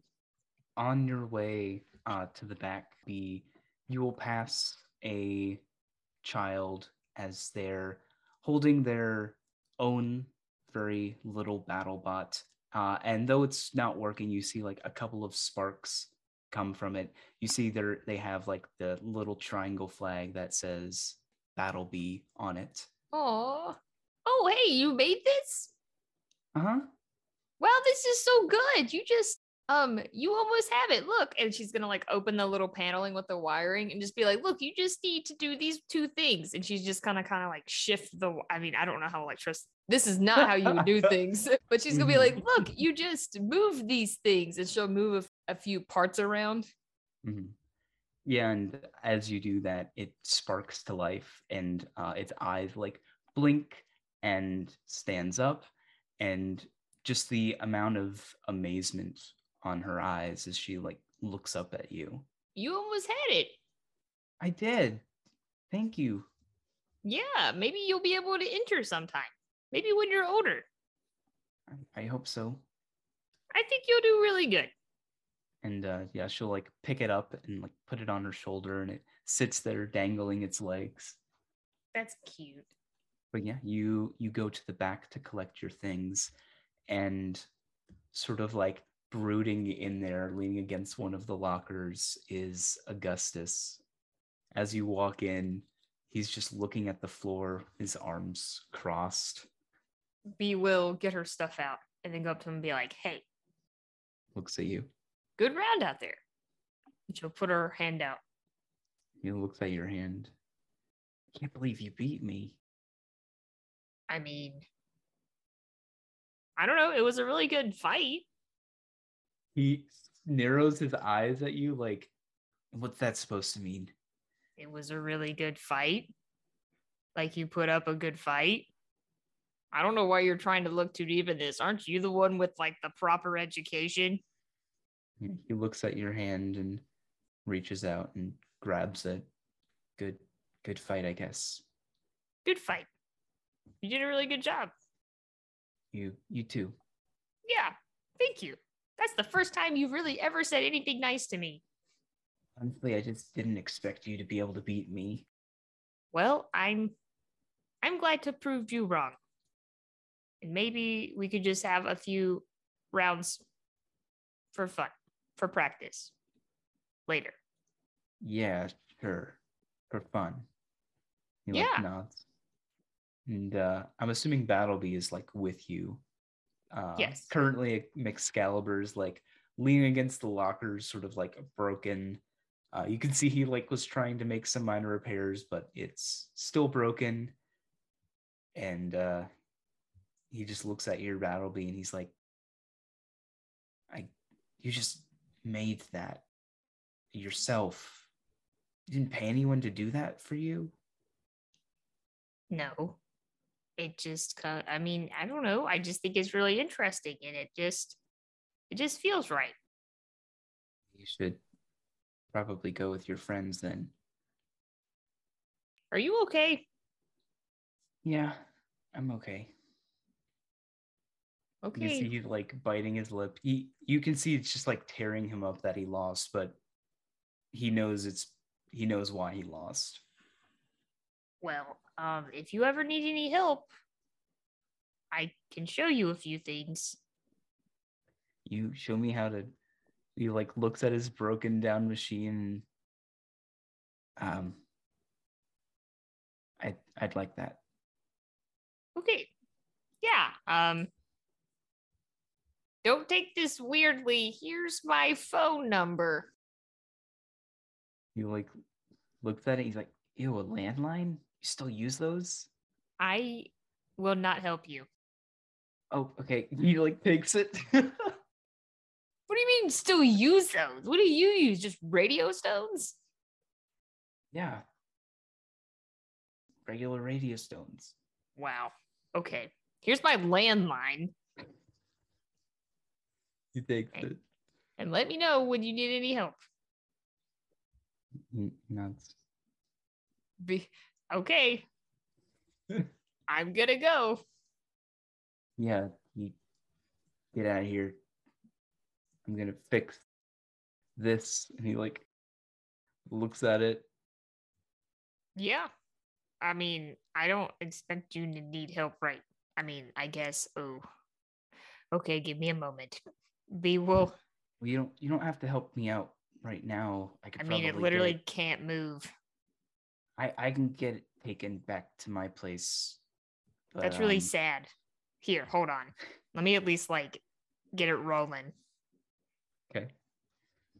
Yeah. So you begin to mend it, putting the pieces back together. The eyes flicker to life, and it like groans slightly and sits up. And yeah, Augustus just like is baffled, and he's like, "I can't believe you actually know how to do that stuff." B pats, I guess, the shin of this robot because it's so, I guess, really tall. Mm-hmm. And he's like, there, buddy. You must feel it, huh? Well, maybe if you wanted to, like, I don't know, get dinner and you could show me some stuff, just to have dinner and show me stuff, not like in a weird way. Why don't you call my landline and you can ask me? B leaves. Okay. You just leave him standing there, and he looks at Excalibur, and it's just like he just says like shut up, even though the thing doesn't even talk, and it just like shrugs at him. But yeah, you leave, meet everyone outside, and go watch a movie at Bert's place. Maybe that's the shot that we see you guys just all sitting in front of the screen on the couch or various places around the living room. Pepper, Bert, Carlos, Lorian, Zephyr, Halo, Mirai, Marcus, Battleby, and B all just sitting. Did I forget anyone? Said Halo, so Okay. Yeah, he's very hard to keep track of for me. But yeah, we just see you guys sitting in various orientations as you guys watch the television, the light flickering on your faces. And on that, the scene will fade and transitions. It's sort of like in this silent style where no one talks, you just see their actions. We see Halo packing up his books and school supplies, ready to start college once more, and Rain runs into his room and hugs him goodbye. We see Fitz in the potion factory, managing the goblins when Ellie walks in. She gives him a very stern look and appears as if she's going to reprimand him, then smiles and presents him with his very own dark blue witch hat, similar to hers. Fitz's eyes water, and all of the goblins cheer as Ellie promotes him to potion maker. We see in Mr. Green's a lonely table featuring a chessboard with a queen and bishop piece, while Mr. Green is seen polishing glasses in the background. We see Fiona firing her gun in a shooting gallery, her pistols bursting with arcane energy as her mother walks up behind her, puts on her goggles and smiles, taking a position and joining her daughter in the gallery. We see Philip sitting alone in isolation in his holding cell, awaiting trial for his crimes. We see Bao Jean standing in the Golden Empire treasury, looking over paperwork and managing her vast collection of gold. We see Diego in the Badlands, conducting his scams and weaving illusions in his crystal ball as he provides fake fortunes. We see Balthazar walking in a dazzling crystal-lined cave as one of the crystals appears to move. A small crystal hermit crab reveals itself and Balthazar smiles at it. We see Anubis beginning to organize his room, finally removing it of clutter as Evander leans against the door frame and smiles approvingly. We see Bert is cooking at the grill, wearing a Kiss the Cook apron, while Shunwei holds plates ready for burgers. Carlos brings him over a drink and is almost knocked over by Pepper, who drops a wrench at their feet. Bert picks up the wrench and tosses it away for Pepper to chase. We see Speechless walking alone on the streets in the rain as someone gasps in shock at her appearance.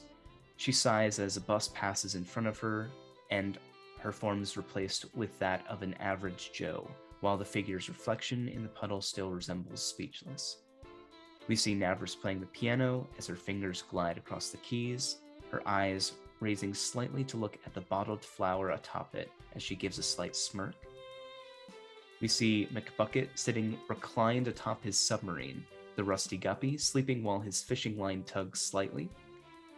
We see Officer Lux reporting to a crime scene, the MLE lights flashing red and blue as she speaks into a radio stone.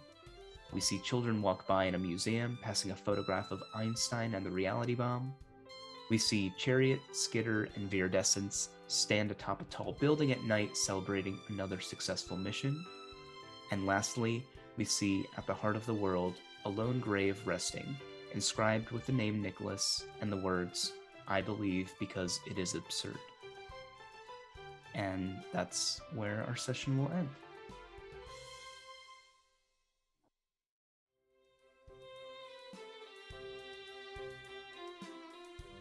Thanks for listening to another episode of Radio D&D. You can find us on Instagram, TikTok, and Twitter at Radio DD Pod, and make sure to check out Drawforth Arts on Instagram. They created our podcast cover art and did an absolute amazing job. If you liked what you heard, please rate our podcast on Apple Podcasts, Spotify, or wherever you're listening. Join us next time on Radio D&D.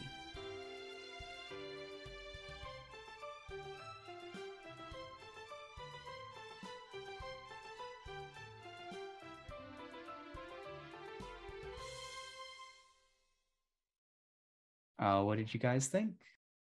I had a blast with it. Very sad it's over. I am Yeah. too. I have Oh. a question about the reminder. Mm-hmm. The reminder's currently in the belly of a beast. Yep. Big whale. Big whale. What was Nicholas's plan for his younger self or any form of person to retrieve that lifeboat? So the capsule had a timer on it, which it would have returned to the reality at the same location after a given amount of time. It was supposed to be synced with the reality bomb detonating and arrive just as Nicholas appeared in the chamber containing the Philosopher's Stone. But Balthazar had a whale eat it instead.